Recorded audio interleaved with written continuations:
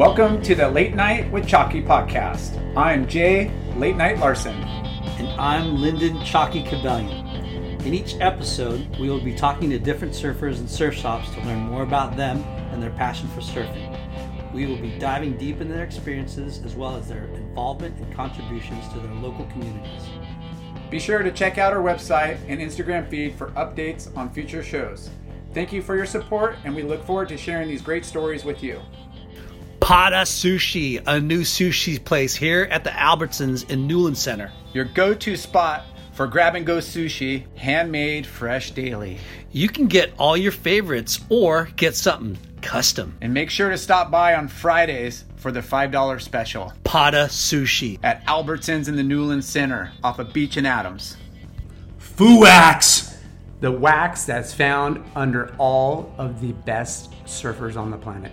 You mean Late Night Always under my feet. and Chalky How do you think I pull those big airs? and Layback Lars? And those laybacks. Wait, whoa, we're not doing the 90s again, are we? I don't do those anymore. Fuwax, the best wax in the game. Fuwax. Bonsai Bowls. They only use real Asahi, not like all those other imitators using sorbet full of sugar. Yuck.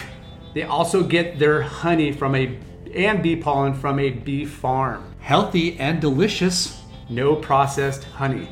What also makes them amazing is that they roast and make their own peanut butter. Damn. They've got 7 locations. And download the Bonsai Bowl app to Skip the line. skip the line. Order ahead. Bonsai Bowl. Healthy, delicious. Caliente Southwest Grill.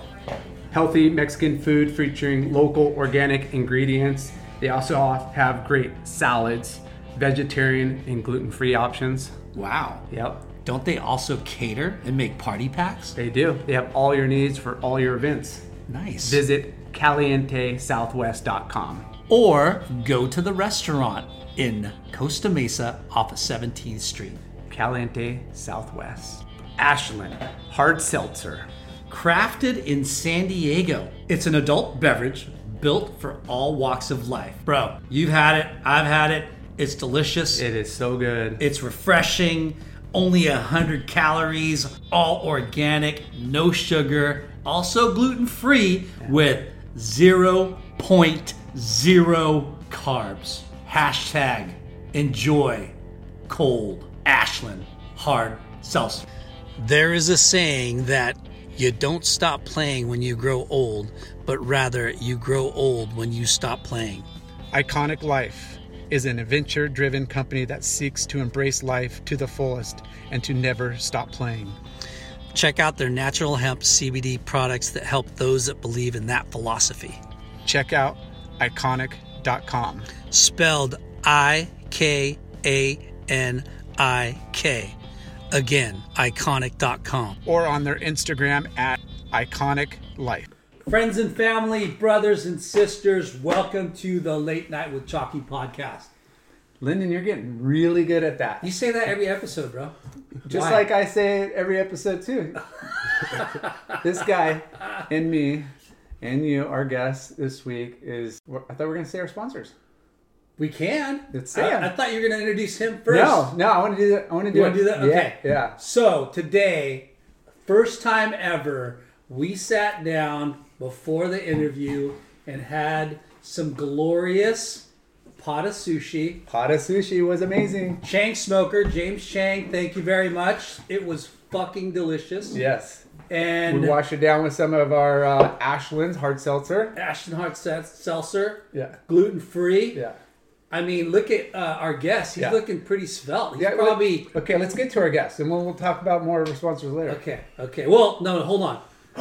And for our guests, our other sponsors, our buddy Mike Melia makes our killer trucker hats. trucker hats.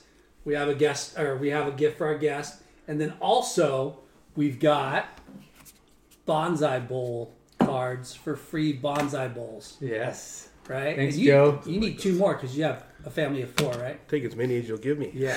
All right. Let's get All to right. our guests. All right. I want to get that out of the way. This is sick. Shit. Our Thank guest you, is. Ashton. Thank you, Pada Sushi. Thank you. Thank you, Iconic Life. all of our sponsors. Yeah. All right. This week's guest, former pro surfer, had a great surfing career. Rips. Power. Yes, he rips. Power. Yeah, power, style, and Air. For Air. a big guy. Yeah. Killing me. And but it was his passion for surfing, his great attitude, his hard work ethic that helped him transition from being a powerhouse surfer to a powerhouse sales rep. Whoa. Yeah. I like that. Yeah, right? And we're not talking about me. Yeah, you weren't that powerful. Oh my gosh. He works for great brands like Astrodeck, Matson, Eyewear, Block Surf Accessories, and Salty Crew.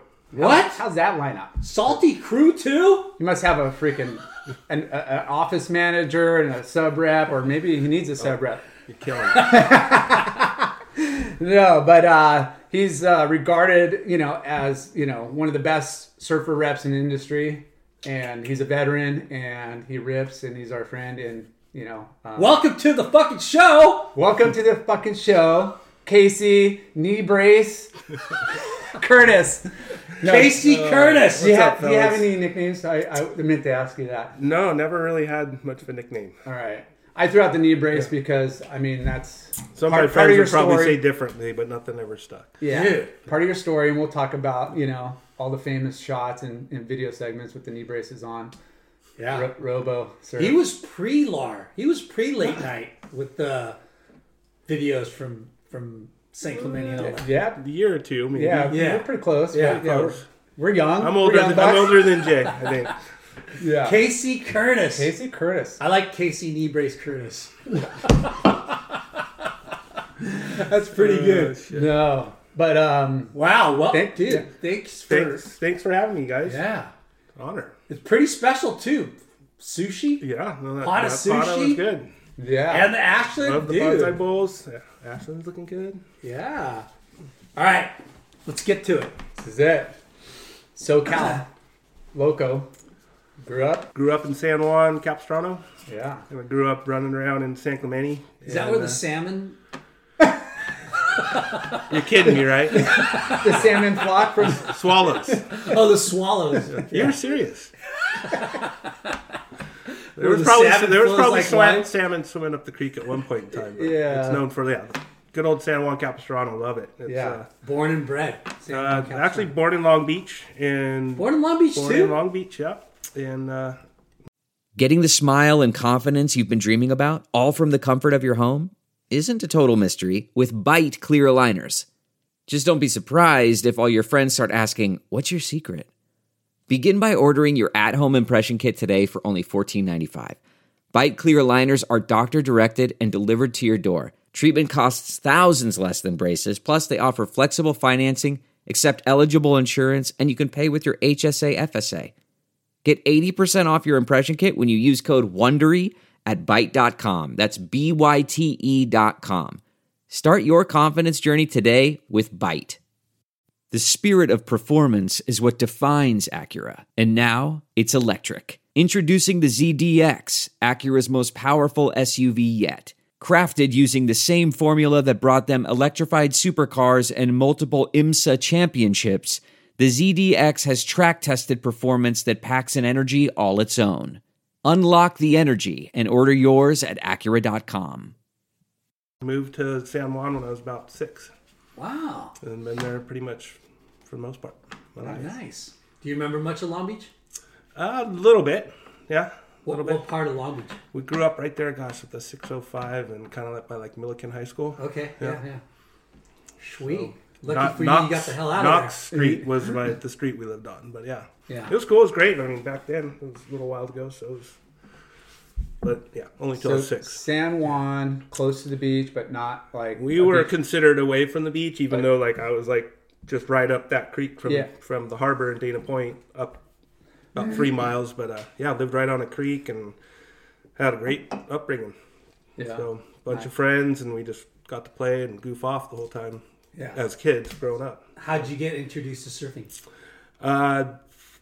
Was boogie boarding a little bit with some of the neighbors and stuff, and going to we'd go to San Clemente Pier when I was younger, and then parents were divorced, and my mom my now stepmom was a full surfer from Long Beach and Huntington. So No when way. her and my dad started dating, we started surfing more, and it was probably about 4th grade where I was like, I got the bug and was She's like, starting to surf I got to more. make a good impression Yeah. on this guy. I'm going Yeah. to take the kids to the beach. yeah. So, did your dad surf or? Yeah, he surfed a little bit, but it wasn't until he met my stepmom. So I always call her my second mom because I Yeah. was very lucky to have her. But yeah, it's kind of a funny story. But she ran around the same circles with Aaron Pye, and You're kidding. yeah, Aaron's girlfriend at the time, way back then, was Sick. my stepmom's best friend. So No way. yeah, I a used to go to small freaking HSS when I was like a grom, and my dad actually lived in the condos right there, just north side of the pier, those white condos. And so we'd go to HSS and get our stuff, and Aaron would be there, and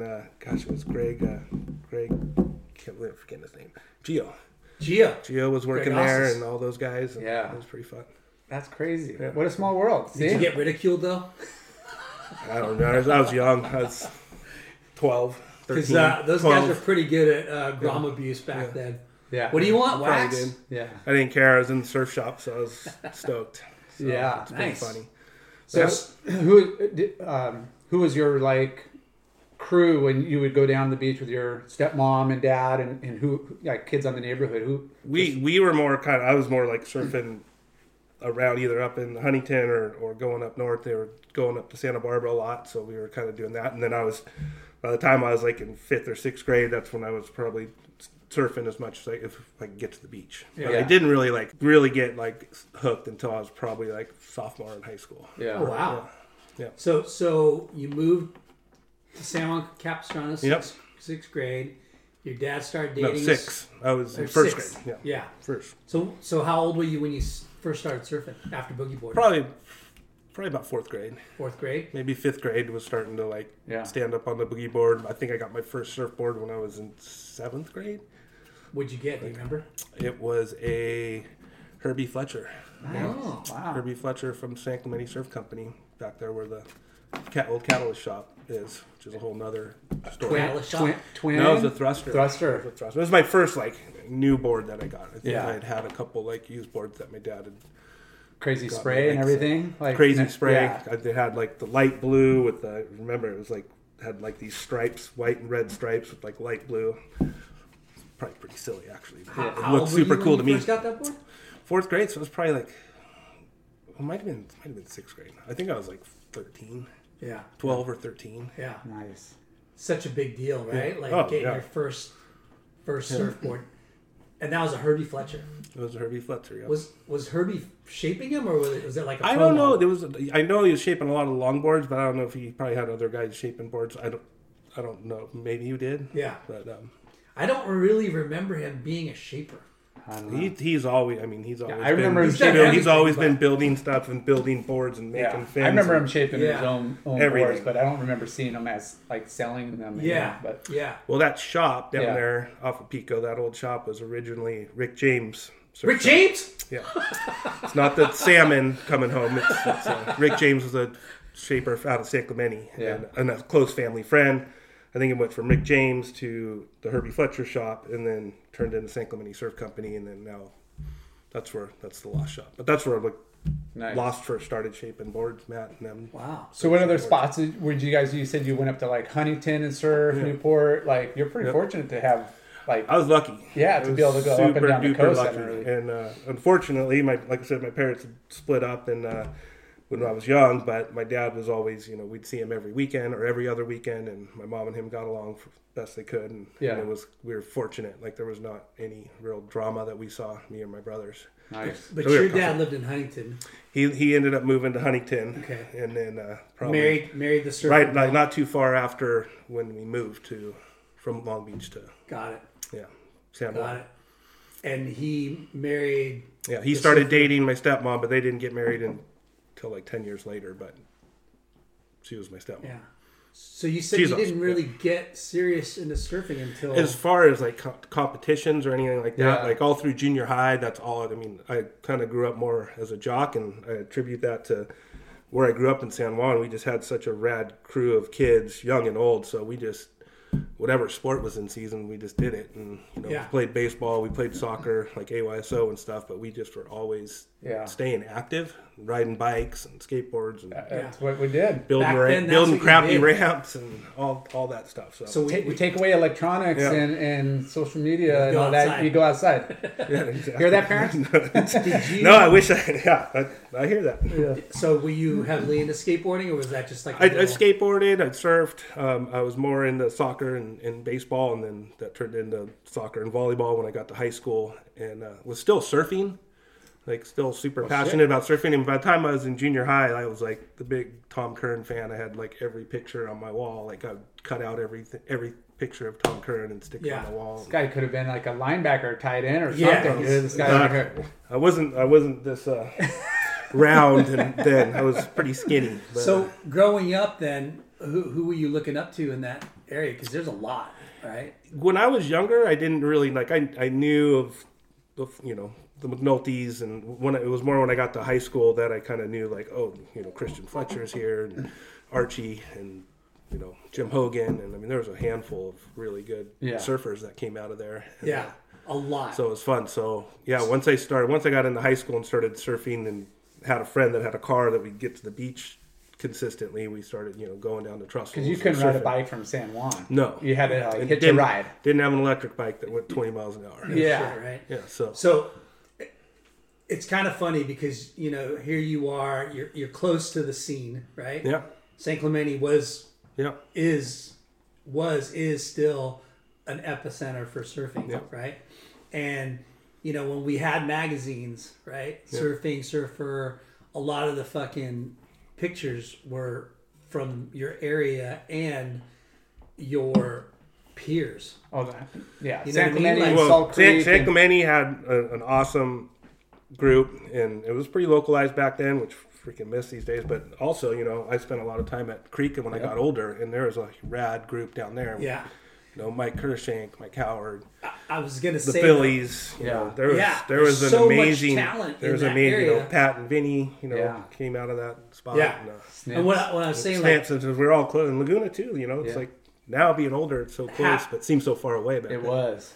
Everywhere. you know, I'm trying to put myself in your shoes, like when you were young, growing up, seeing these guys, right? Mm-hmm. And when you started getting serious about surfing and cutting out pictures in the mag, you said Tom Curren, but then you're like, holy shit, that guy lives. I see that guy I out see every that day. guy here. Oh, that's our spot over here. So Yep. that must have been kind of like funny and surreal at the same time. You know, like It holy was, shit, these well- guys are good, and they're from my neck of the woods, and they're in the magazines. Well, that and just having parents that are interested or in the sport, Yeah.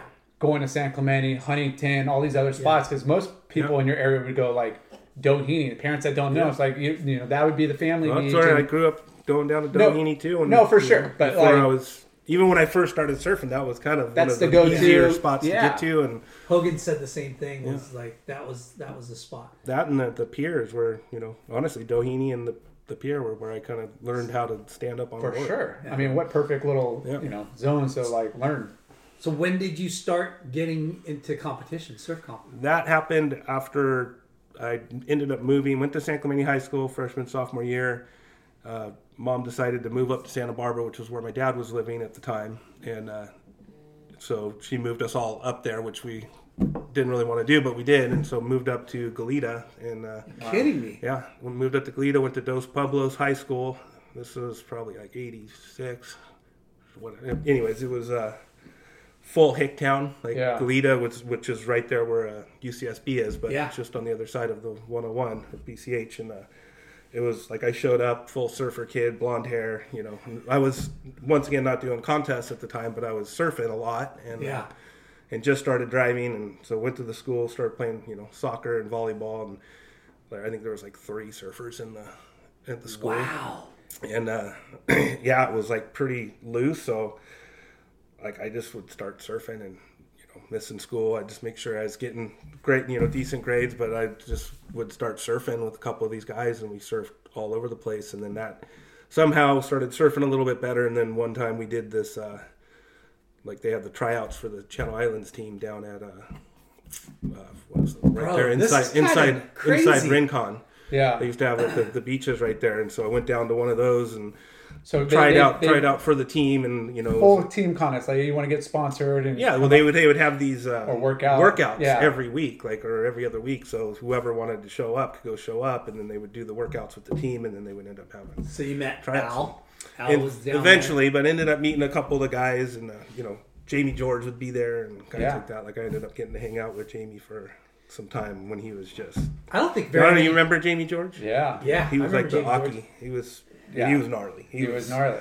So gnarly. So anyway, started. I think So that was I what- think they ended up like, oh, okay, we'll get you some boards. You put you on the B or C team or whatever, and you can get a little discount on the boards. And I was like, Wait, No way. what grade again was that? Like, I was in 10th grade. wow, okay, Or no, yeah, 10th. No, 11th grade. yeah. So I was getting a little bit Yeah. older, and like I said, I was driving. So, and then they had a contest there in Santa Barbara and I did the juniors division and ended up getting second, and that was like my first contest, like local contest, and then I was No just hooked. NSSA, no WSAs prior, really? And then none of that. And then Wow. when we ended up moving back to that lasted almost a year, and then we ended up moving back. So I did my senior year at Dana Hills, Yeah. and the last part of my junior year. So when we moved back, I didn't go to San Clemente. I went to Dana Hills because I just stayed closer friends with some of the crew that was at Dana Hills. And So your that's parents when are I like, hey, started you can doing- go back to San Clemente or what? yeah, and when you I was said- driving, we moved back to the San Juan, same house, and it was equally the same drive to either high school. So I just went to Dana Hills, and that's when, I became good friends with Pat and Vinny, and that we had a really fun crew there. And then just started surfing creek all the time, and Yeah. started doing the NSSAs, started doing trying out for the U.S. team, and Yeah. So hold on a second. What's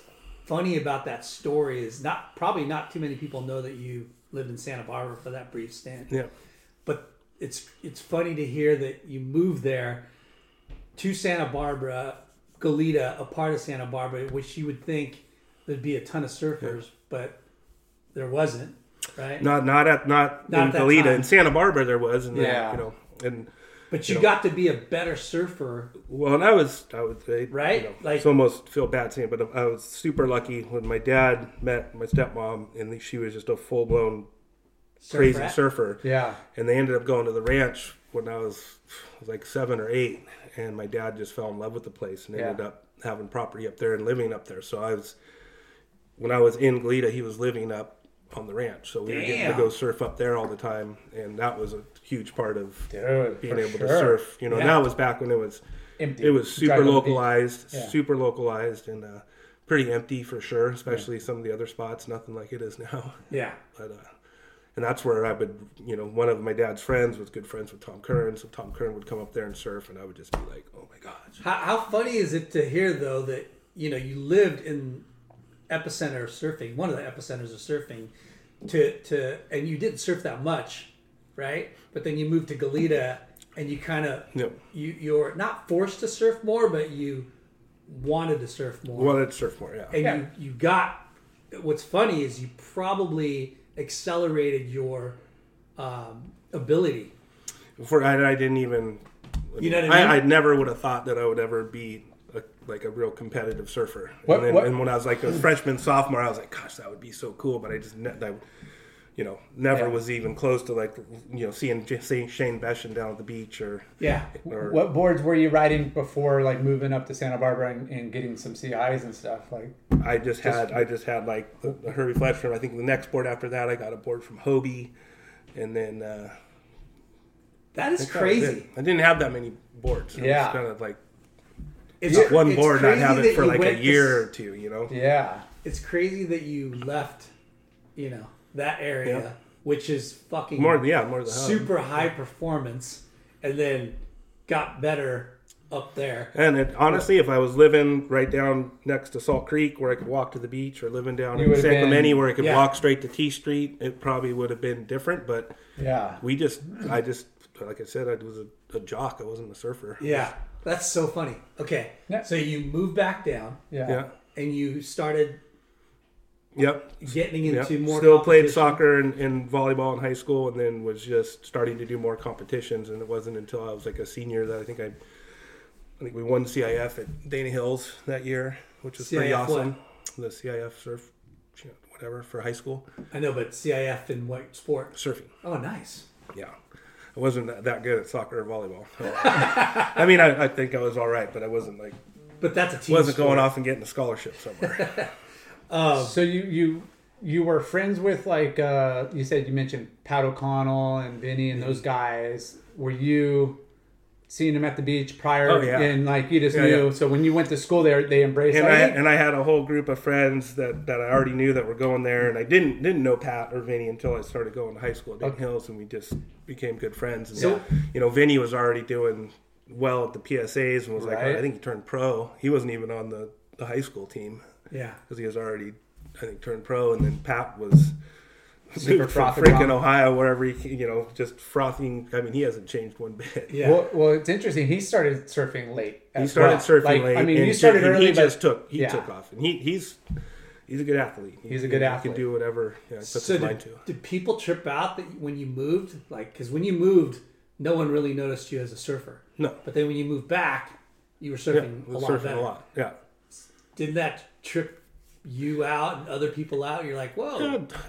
Where'd Casey never really go? looked at it that way, but like Yeah. I said, I kind of was going to San Clemente High School in that crew, Yeah. and then when I moved back, I went to Dana Hills. So like a couple of the guys that probably a couple of my good friends that I had in junior high that's all we were doing was surfing when we could on the Yeah. weekends and stuff. But you're just, I mean, in that day and time without social media, you're pretty much removed. Like, you don't That's what I'm hear, saying. you don't stay in contact. Like, at that age or even earlier, I was doing all the, like, WSAs and NSSA. So I was Yep. still traveling. It didn't matter. You'd still see the same guys every other weekend or every weekend. Like, oh, hey, but you. But he wasn't even No, competitive. that's what I mean. So Yeah. you moved away and didn't have that Yeah. weekend connection with the events and stuff. You Just think of his friends going, maybe I should move to Goleta.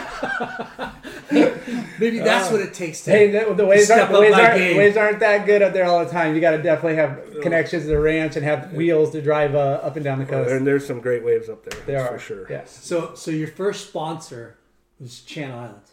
Yeah. Nice. And what was it? Free boards? Oh or was hell it no. just a I wholesale. think I was like on the B team or something for a while. Yeah. A couple years. I don't think and they by really- the time I got to like when I moved back, I think I had a few years or few months left of my junior year, and then started doing like all the NSSAs and Yeah. all that stuff that summer. So Did I'd had like a year and a half where I was just that's all I wanted to do was try Did you figure get out to how meet be a Tom pro surfer. Kern because of CI? No, I got to meet Tom of dad's through friend? my dad's friend. Yeah. Okay. Like he would Just surfing the ranch. literally bring Tom Curran up, and he would call my dad and be like, "Hey, because he knew I was like, I mean, that was like the Kobe Bryant to me. Yeah. Oh, Michael for sure. Jordan. Like Tom was like Aki. I mean, I like care, but Tom and Aki were like my two favorites. Oh, I think that's every kid. Yeah, that's every kid. that's And like, every kid, so too. Tom would come up there, and I'd get to go. They'd either pick me up, or my dad's buddy, would either pick me up a couple times, or I'd just go down. Okay, he's gonna be surfing rights enough, so I'll just go down there and wait for him. Yeah. And he would show up, and that was back before he won his first world title. But he was like Holy shit. kicking ass. Yeah. And he would come up there, and I remember for a while, my buddy Charlie would come like, dude, when are you gonna bring Tom up? And he's like, well, he doesn't really want to come up here. And I'm like, well, why? And he's like, well, the waves are too good. So he wants to go surf crappy beach breaks because that's what he's Got to coach. got to compete in and Yeah. do that. And I was just baffled, like, oh man, all right. So yeah, Yeah. I got to meet him a couple times, and it was. Did you surf with Tom? Yeah, That's- full times. That's pretty fucking crazy. It was like Not too many it was, people have it was in this awesome. world. Yeah. It was At the awesome. ranch, right? Yeah. Absolutely awesome. That's And insane. he's a super nice guy, super shy but super nice guy. So, Yeah. He just dropped a. Or Did you get some, did you get some pointers? well, I think we all got pointers. Yeah. I think we all wanted to surf like Tom Curran. Watch every. Watching Kelly million come times. up and turn into the surfer he was. There was a lot of Yeah. that rail game and style came from Tom. Yeah. I think everybody.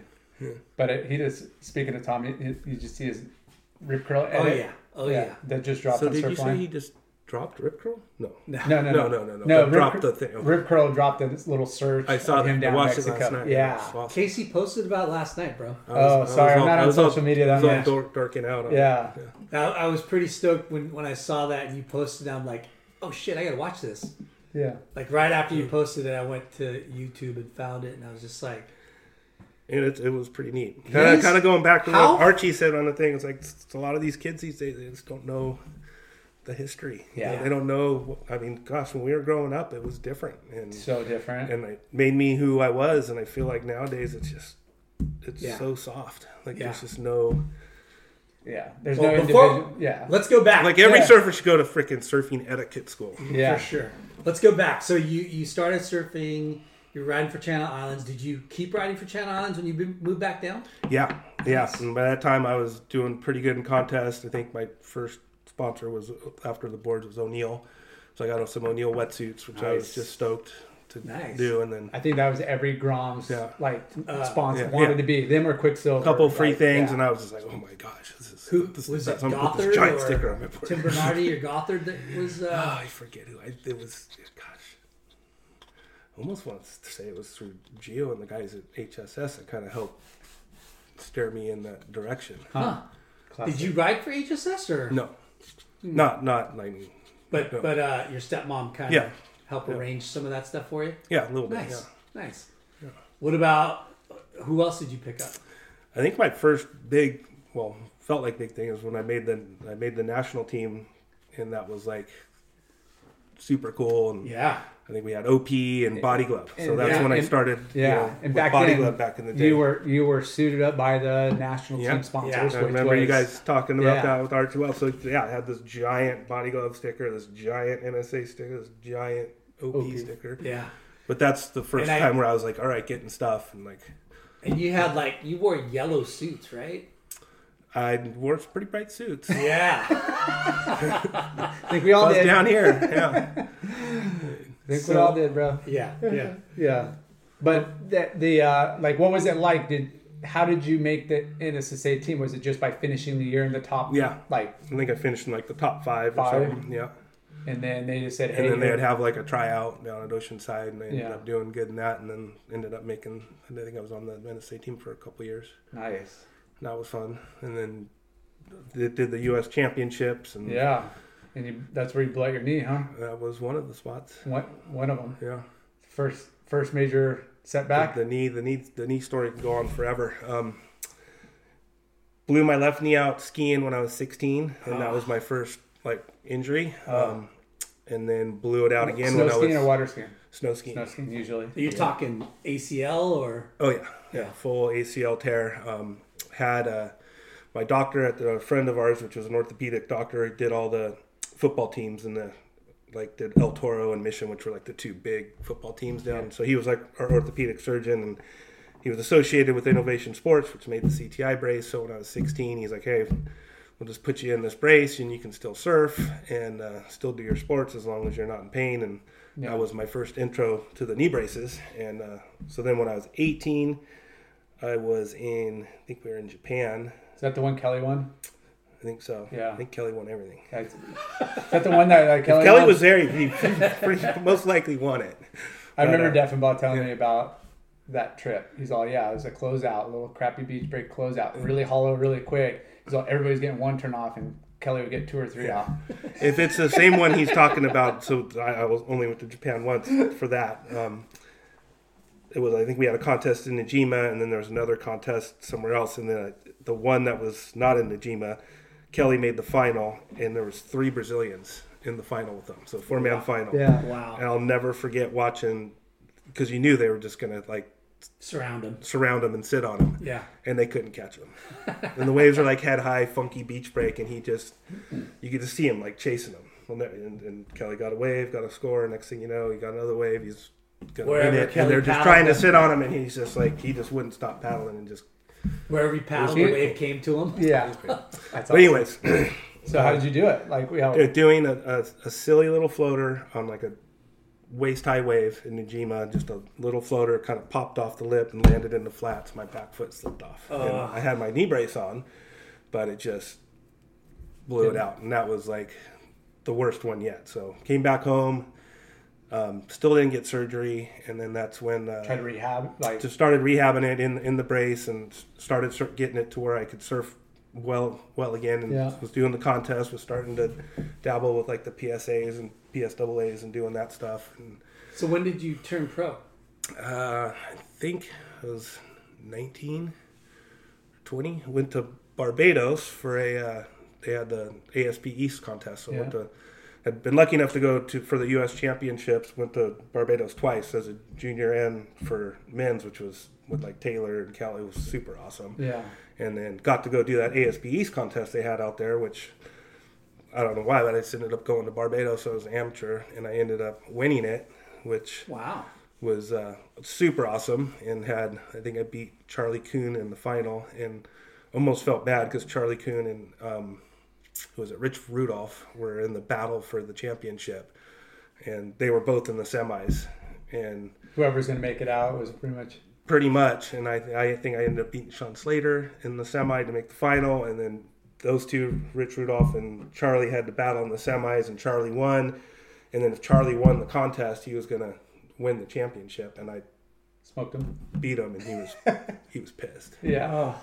He was super pissed. So yeah, did that, and I think I won like $4,500 or $5,000, and I was like, well, let's do this. I'm not like killing it in anything, so Yeah. let's do this and focus on that. And then went to Puerto Rico right after that event and made the semis. So I made another chunk of money and Wow. went home and so-called declared myself a pro surfer and Yeah.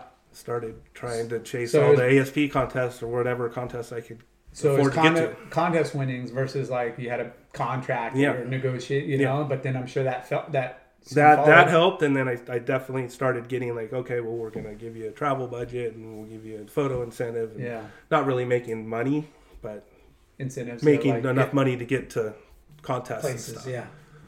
And then that's when I started doing like going to Australia and Europe and Yeah. doing those events. I'm sure we were running around together some of those For sure. some spots. Remember Europe a few Yeah. times, and A lot of good trips.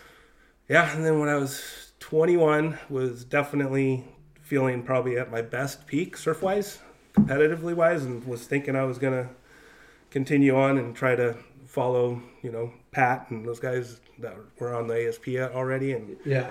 and blew my right knee out jumping on a trampoline. No. Doing backflips. So my left leg was already ACL completely gone, didn't have any pain, and just lived in the knee brace. And then my right leg was always kind of my dominant leg that I never had any issues with. And then doing backflips on the trampoline kind of bucked off and got close to the springs and blew it out. My doctor's like, you're done. You should just focus and go back to college, and we're going to have to do knee surgery on the knee you just busted up, and we might as well fix the one that you've been dealing with for the last 6 years back to back, and it's going to be a long road. Dang. So got knee. Okay, got before we surgery. talk about that, what was your first picture in the mag? And which mag? Do you remember? First real picture was Surfer Magazine, and I was on the Channel Islands with a big old O'Neill logo doing like a backside snap at Salt Creek. Nice. I'd have to, gosh, it wasn't Flame that shot it or Art Brewer. I think it was like Rob Gilly. I'd have to look. I think I remember that one. I remember That was like my first like shot. nice. I I just remember the one. And you were still amateur then, right? At that point, yeah, I was still amateur. I think I was like 17. Yeah. Wow. I just remember one, and it was like a Gravel's square barrel. I think it was Gravel's. I'm sure it's Salt Creek or Gravels or somewhere. middles. Yeah. Yeah, we're. I mean, Yeah. going back to growing up in good surf spots, like San Clemente was a hotbed, but Creek, man, There's a lot of talent. that was the studio. I Yeah. mean, there was a lot of talent, At a lot of those- guys pushing each other. It was awesome, and then you had all these great photographers like Flame and Art Brewer and Yeah, these Hey, HD guys. ton of guys too, right? ton of guys underneath them, to where it was like you'd go down there when the waves are good, and Yeah. you'd be down there at morning light first couple If you're a hours. Southern California pro surfer or trying to be an inspired surfer and to go get photos, that was That's the where spot. you went. Yeah. It was 54th Street at one point in Yeah. time. And Creek had a good run. Creek was like Yeah. a lot of photos came from Creek. Yeah. And well, you and your buddies used to shoot photos with Balzer, right? We do Balzer, Yeah. yeah. Greg Browning and Shitty waves. the and, Santa Monica. like, yeah. Well, that's what made Creek so well. Yeah. I mean, it has its moments. There's some great waves to be had down there for sure, and it's consistent. But was more in of a general, studio it was lighting. the lighting. Yeah. Tell us about surfing back then at lowers? Like you surf lowers quite a bit, right? A lot, especially once I got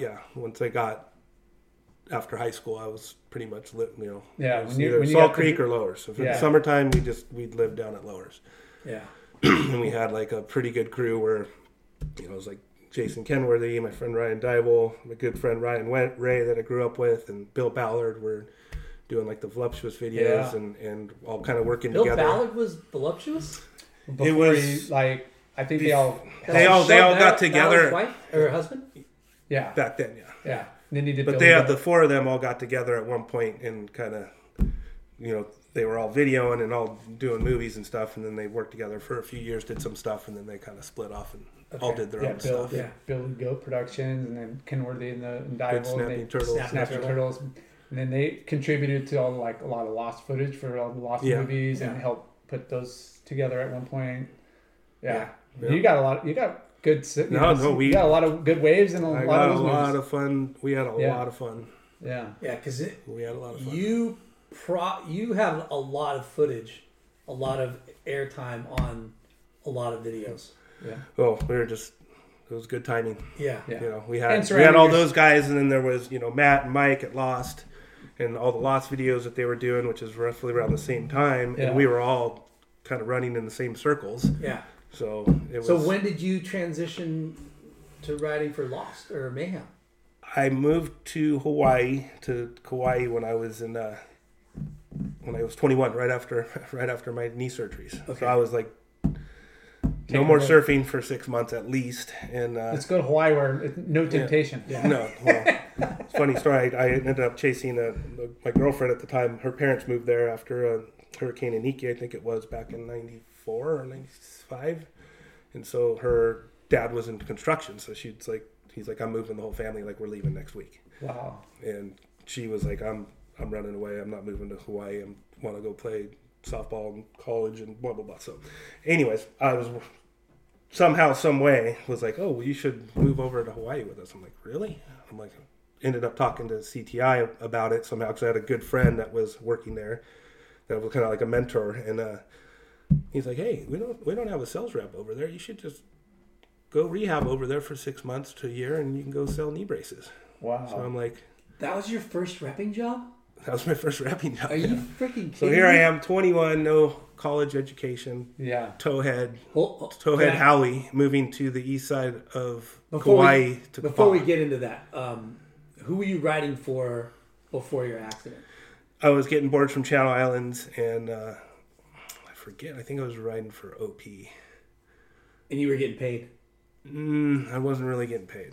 I was getting like a good travel budget and photo incentive. So I mean, I was getting, but I wasn't like making a living. No, I wasn't getting any salary or anything like that. So you were struggling, aspiring pro. Yeah. Okay. I mean, yeah. And then your pro career pretty much ended that day. Professionally. Well, kind of, yeah.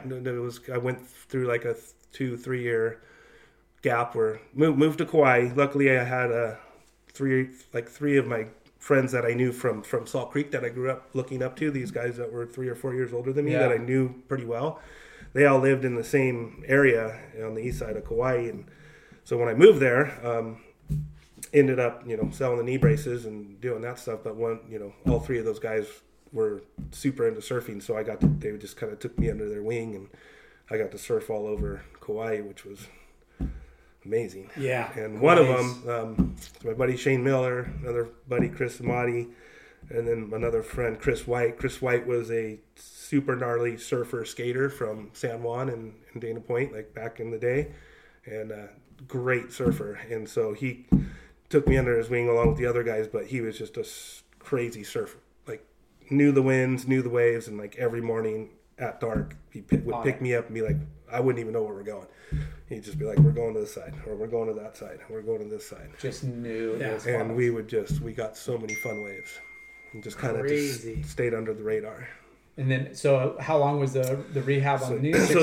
Stayed there in Kauai for like 6 months, 8 months, and was able to surf, double knee braces, and surfing. And then things went astray with where I was living, and my girlfriend at the time moved back to the West Coast or to the mainland, and I was doing pretty good with the knee braces and kind of really You're making enjoying a good Hawaii. living? I was making money, yeah. Like I was.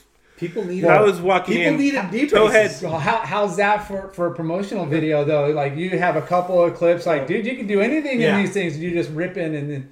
Well, I had my Casey button Curtis. up. I'd have my button up and like my pants, and I was walking in 21. Once again, walking in and having conversations with orthopedic doctors and trainers and physical therapists and Tripler Hospital, which is like the huge army hospital on Oahu. They were buying like tons of product, and I was going in there, every other week just to talk to these guys. So it was a huge learning experience. And then, Yeah. Did and they I have a knew script a for you? lot. I mean a little bit, but I knew the knee brace inside and out. I knew knees inside and out. Yeah. So you like knew I how could to talk the the language, talk, and even you though had I the wasn't a You had the experience. doctor. So Yeah. and so that happened, and then I ended up moving to the North Shore of Oahu after that, and luckily moved in with Hank, Ryan Steffen, who was one of the guys I looked up to at Creek, and heck of a dude, and he just Hank, the photographer, Hank. the photographer Hank, and he knew Chris, so I called him up like, hey, I'm coming over there, I have no place to stay, and Yeah. he's like, hey, you can crash on my floor. Yeah. So I was living there with Hank right there by Chun's, and which God, that was some funny stories. But yeah, so he took me in, was super nice, let me stay. I basically stayed on his floor for like 4 months, and then ended up moving in with Pete Hodgins, who had a room for rent on right next to Waimea, right there next to the church. So it was like me, Cody Graham, and Chris Copeland from Florida, all three of us living in like one and a half rooms with Pete, and he kind of took us in, and then that ended up turning into where I ended up getting my own place with my buddy Cody Graham again, and another good friend of ours, or a friend of a friend, but it was right next to Jeff Donor, JD, who was like an older brother to me, and that was right there on Keiki, so we lived right on the ocean side of He's Kainui. a big wave charger, right, Dorner? He starts some big waves, but he runs the jiu-jitsu stuff over on the North Shore. He's a big dude. He's a big dude. Yeah. But he did a lot of filming and surfing and all that. But that was honestly probably besides being married and having kids, it was Best times. some of the best times of my life. Yeah. We were Really we were shit. living right there, like 2 houses away from the beach and the rocks at Keiki. Yeah. So, did you ever have a regular job before Yeah. that? What did you I do? washed dishes at Ola Mendes in San Juan when I was in Nice. high school. Yeah. Got My dad and mom were like, well, if you're not going to college, then you better start working. Yeah. Yeah. You gotta work. And I was like, oh, I'm going to go to the city college and try to chase the surfing thing. And he's like, you're getting a job then. Yeah. What did your parents do for work and stuff? My dad was a developer. A Built developer. houses. So he built, it's funny, he built that office building right there on Warner and Bolsa Chica. Uh-huh. There's that gray thing kind of that's in that corner looking towards the pier. Yeah. So he built, that was his office at one point. He built that thing from the ground up and then built 3 or 4 tracks right around there. Nice. Right there at Warner and Bolsa Chica. You have 2 brothers? Did they surf and take the Yeah, surf? 2. No, both of them work for my dad now. They both surf, Yeah. both played sports, but they never really got into the competitive thing. Yeah. But both surf and surf well. And then I got a sister and another brother from my stepmom. Nice. So, backtracking before your knee, you were saying you chased the ASP tour, got some results a little bit. A little bit, but nothing that would ever put me. Like I was lucky to make $500 here, $1,000 there, but I wasn't making semis and finals to make the tour. And then when I hurt my knee, moved to Hawaii, ended up on the North Shore, which was the best move I did because I was making enough money to survive selling the knee braces, but I was hanging out with Poncho Sullivan and Braden Diaz and Miles and So Love you Hodel started and charging. all these guys that we just had this That was the crew right there, and but that's all we did was surfed, and so that's when I started getting to dabble and surfing Waimea and pipe, and it was just the era at that time. There was just this bubble that was just amazing because it was still super localized. There was still Marvin Foster running around and all these crazy Johnny Boy, Perry Dane. I mean, there was a Nielsen. handful of these. Mickey Nielsen. I mean, if that house could talk, and JD would attest, and we had Strider would come over, Strider would stay at JD's. We literally had JD had like a 1-bedroom house on a super small lot, and then we had a 3-bedroom, and it was literally our door was like 4 feet away from each other. So we just had people coming and going, and then that's when Matt Biolis ended up coming over at one point, ended up staying with us. And I knew Matt a little bit, but never rode any of his boards. And he came over, and that's kind of going back. That's when I started riding Matt's boards, which were just Mayhem's before Lost was really even started. Yeah, no, it's interesting you bring up, because like the whole Hawaii, the staying on the floor, just being over there, you didn't, one thing you didn't care. You're like, if I just have a roof over my head and I just go surf every day, but you guys are lucky that you had that experience. Yeah, but that stepping stone to doing that for a winter or whatever, and then getting your own place, whether you're sharing it with a bunch of dudes or not, and it's like, I actually have my own little place. No, and for 5, almost 6 years, I had my own room right there. Yeah, so I paid the rent and for the whole place, and like I said, Cody was there, Cody Graham, which was he was just such an awesome surfer back in the day. Surfed charged pipe. He was deaf and Goofy Footer, right? Goofy Footer from Kauai, and I ran around back in the day with his brother Miguel, so that's how I kind of got introduced to Cody. Yeah, and Cody was just, dude. There were so many days, like once I started getting comfortable surfing bigger waves, still scared. Nothing compared to what they're doing today, but I'll never forget living with Cody, and there would be those 20-foot swells coming, and you could hear the boulders literally rolling on the ground at Waimea, and I couldn't sleep because I was scared to death because I knew I was going to have to paddle out with Cody. Cody couldn't sleep because he was so excited. So excited. A different... Yeah. And like that John wave, I'm assuming it was Himalayas, outside. And all those guys, they would navigate from the beach, paddle out there. No life jackets, no jet skis, nothing. Yeah, like you break your board, your leash, you're swimming all by yourself from like a half a mile out. And Waimea is one thing, but surfing out at Phantoms or surfing out at Himalayas or any of those outside reefs back then was... Yeah.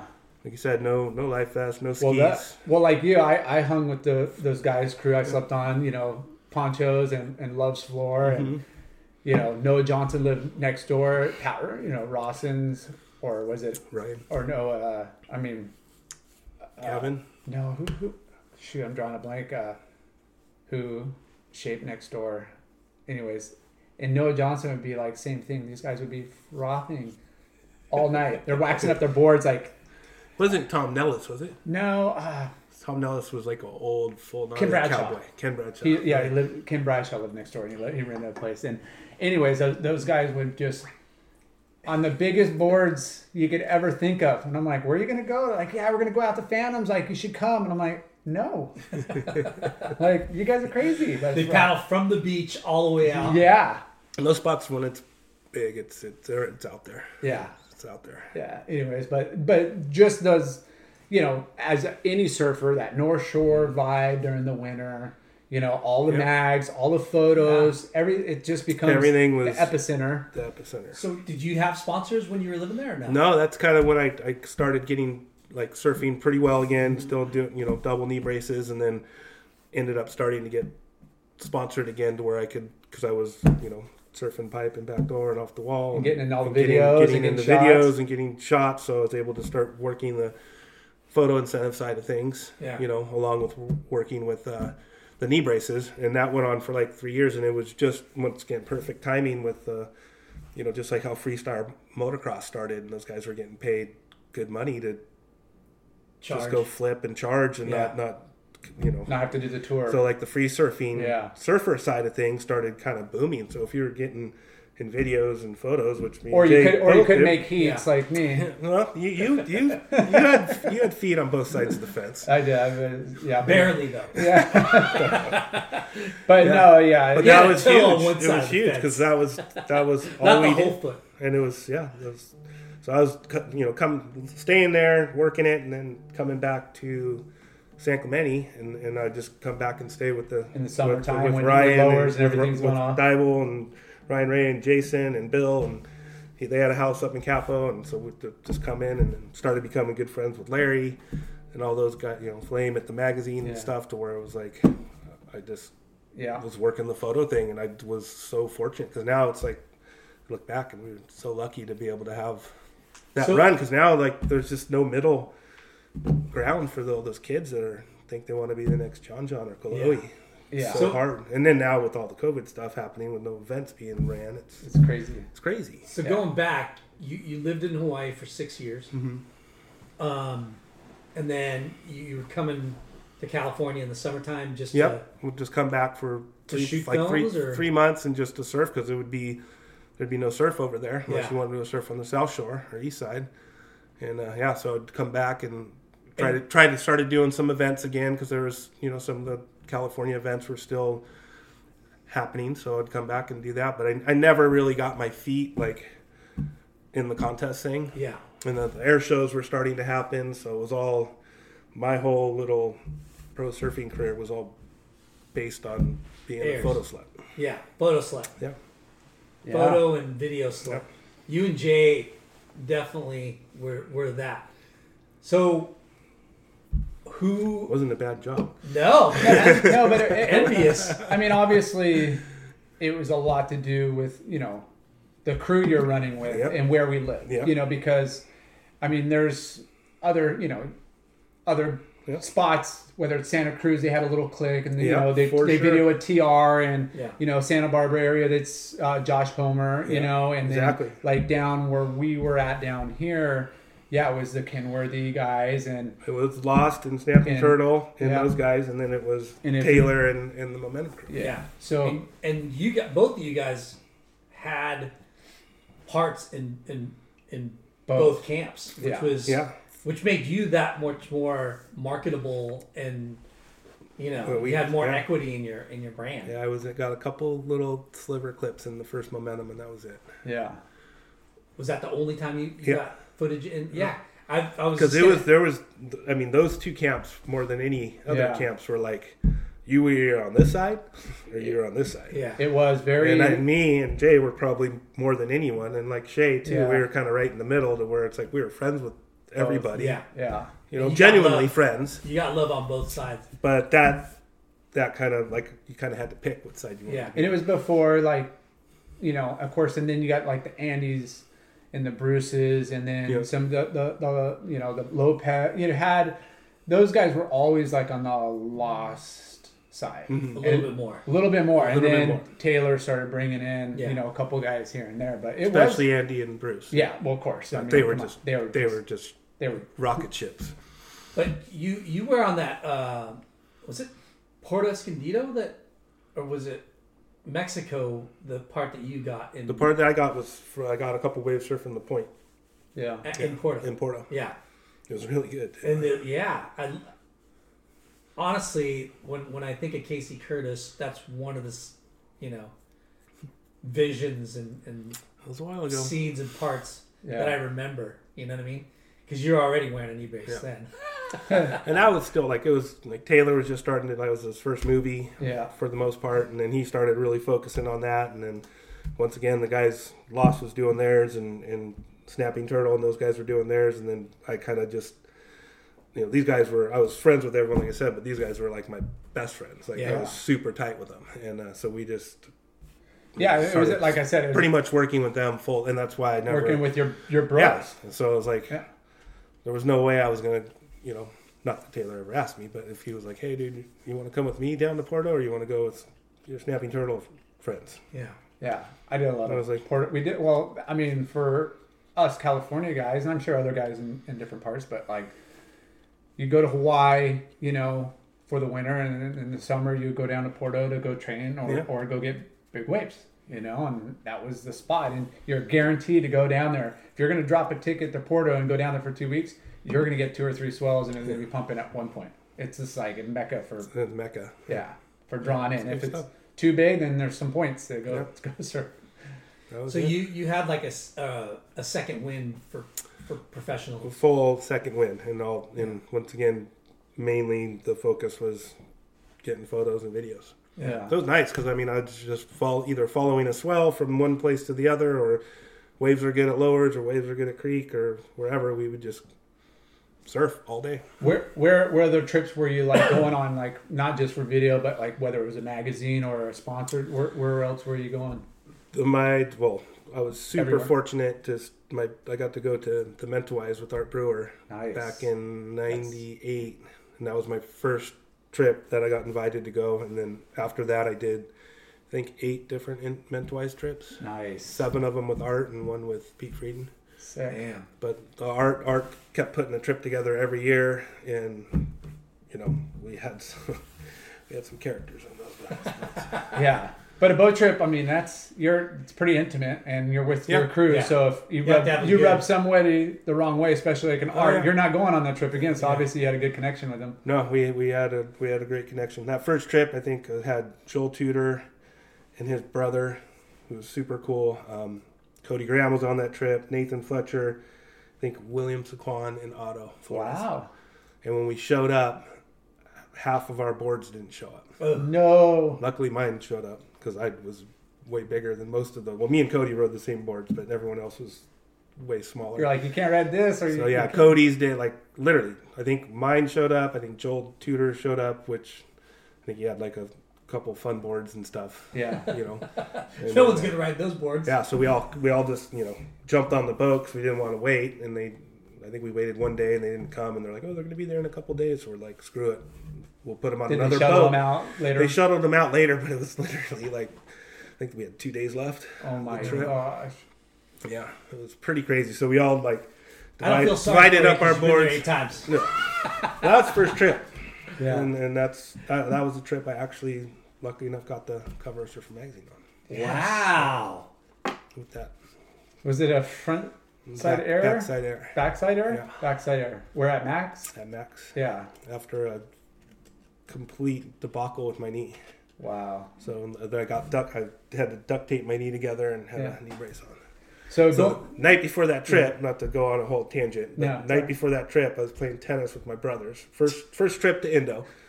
I'm like beyond stoked. Yeah. And Tennis. ended up chasing a ball that got past me, just like stepping towards it. And once again, my knees at this point were great. Were you wearing knee braces playing tennis? At this, I was not, and I should have been. And I was, for the first time in it'd been a couple years where I had kind of weaned myself out of the knee braces, so Yeah. I wasn't wearing them and was finally free of the braces. And so I tweaked my my right knee, playing like enough to where I knew I did something wrong. Yeah. This was like the night before. I'm leaving at like 6 a.m. So I'd had so many knee issues and had a mobilizer. So I'm like, icing it. I stuck it in the mobilizer, which keeps your knee completely straight. And I'm like, I'm just going to get on the plane. I'm going to get on the boat. I'm going to wait. It's going to take us 2 days to get there. I'm not going to take my knee out of this mobilizer until I get there and see how my knee feels. So get there. We show up at Macaroni's. It's like small little waves. Put my knee brace on for the first time in a little while. Paddle out, and I can surf. And it's my back leg, which is kind of like the worst one to have bending it the bending most, it, small kind of weight, bending it a the little most. forward. So I could surf, not great, but I'm like 75%. So I'm like, cool, I'm good. Yeah. Good. Next morning, paddle out. It's low tide, waist to chest high, driving through this little tiny tube. It starts to close out to where I know I'm not going to get it. So I pop out the back and it pulls me over the falls and I land on all fours on the reef. Luckily, I had my knee brace on, so that protected my right knee. But I chipped about a quarter size of my kneecap off and put like a silver dollar hole in my top of my knee and was First not session? Second. So I got there in the afternoon. This is in the morning. So I'm just like, I'm done. So my knee was completely thrown. Cuts all over my hands, my feet. But my knee, like I said, was like, and it was more just a smash. It wasn't so much the Bruised cut. and So it just got worse. Oh. So unfortunately for the other guys, waves kind of never got that good. So we had Yeah. like 6 days of where it was just mediocre. But I was starting to go batshit crazy, and was just getting worse every day. Just sore. Couldn't do anything. And then we literally stayed at HT's at Lance's Right the whole time because the waves were so small. And then swell was picking up, so we're like, oh, we're gonna motor tonight to Macaroni's. And I'm just like, you got to be kidding me. I'm not going to be able to surf. I know I'm not going to Backside's be able hard, to surf. Yeah, bending more. And literally woke up in the morning, and some bizarre reason I was able to put some weight on my leg and bend Must have it been a all those little beers bit. that night. Might have been. I don't know. So super sore still, but I'm like, screw it. I mean, we pulled up, and Macaroni's is like 6 foot and perfect. Like it's like perfect. Like Wow. I'd never seen a wave like this perfect. So I shaved my leg, made a knee pad, and just duct taped my knee together. Wow. And I had like 20% mobility, but I could like stand up on the board and do a bottom turn and kind of get into the tube and do like a cutback, but I couldn't really surf it. So that was This is after Hawaii, right? yeah. After being a rep for knee braces. Yeah. So you're Just kind I of- was like 27 at this. I think I was 26 or 27 at this time. So you're kind of savvy now on How to duct tape my knee together? Yeah. And how to avoid getting hurt, but that doesn't seem to work. That never seems to work. your first trip to the Mentwise, right? This is your first fucking trip. First to trip. The Mentwise. And it starts off horribly because you fuck up your knee the night before you get on the plane. Yeah. And then you realize when you get there, your boards aren't there. Yeah, but mine were. Or yours were, but But we had other enough people's- boards for everyone, but Yeah. it was a bummer. And the waves weren't that good, and you hurt yourself the second session of the trip, Horribly. and you sat out a couple days. 6 days. Sat out completely. Completely. And on that sixth night, like I said, I was like, there's no way I'll be able to surf tomorrow morning. No way. It was just getting worse, like sore, swollen, bloody. The hole was, like I said, like a silver dollar size hole that you couldn't stitch. It was just, so, yeah, however I could surf. And then literally each day I got a tiny bit better. And then, yeah, the cover, which was like winning the lottery Yes. for most of us. So were you avoiding the barrel? Like, like you're limited on what you could do? Could you? That was like, kind get of the barrel? only thing I could do was like kind of crouch down and pull in, and I could come off the bottom. I couldn't really like turn, Yeah. but I could come out and do like a cut back, and somehow, some way, I think I just ended up like in the pocket of a wave and this saw the lip, and that's where I just blasted a huge flyaway air, thinking nothing of it. Yeah. It wasn't a flyaway air, dude. You Totally I didn't landed it. land it. You landed it. You completed it for our I might story. have tried, but it was Okay, we're definitely gonna not a re-record this. 90%. We're going to re-record this part. So I'm you too got honest most of the time. cover Yeah. after With a knee brace on, with duct tape on, and after cool. all that shitty luck. Bam! Yeah. You hit the lotto. But Hit the lotto. you don't know you have the cover until way after you get oh back. no, from it was the like trip. 3 months, Yeah. 4 months. Like that's the difference That's- between now and Yeah. in digital era, and then back then is the photographers are wrapping up all the film and labeling it day 6 max, and then they it It goes was radical, yeah. You don't get the and development. art was super gnarly. So you couldn't just like walk into a studio and be like, "Hey, dude, what's up? Yeah. How's things going?" Yeah. Yeah. You're just like, you don't poke the bear. Yeah. No. So Yeah, he's He's a one lot of of the those best. guys are eccentric. we had some amazing times. And yeah, that one trip that Archie was talking about was. We almost drowned. No, that was a different one. The one that he talked about with Chris Ward and Andy, or Chris Ward and Christian getting in a fight, and Andy being there. And Oh, all that's that right. stuff. I think there's a gnarly mentality story from almost anybody that's been there more than one time. That was our trip. Yeah, I've been on a couple. Almost dying. No, not one almost for sure, and then one that we almost lost the captain. Like one captain that got kicked off. Another captain almost got. There's always this Always some drama. weird Yeah. drama, whether it's the weather, mechanics on the boat going out, to staff issues, to captain issues, to crew.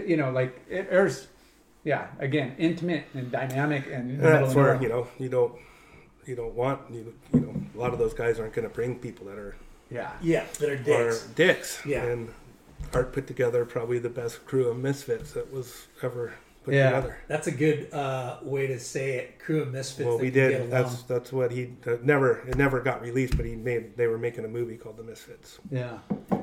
That would have been It sick. never got released. That would have been And it sick. was Archie, Christian, Nathan, Wardo, Andy, myself, Rufo, Shane Beshan.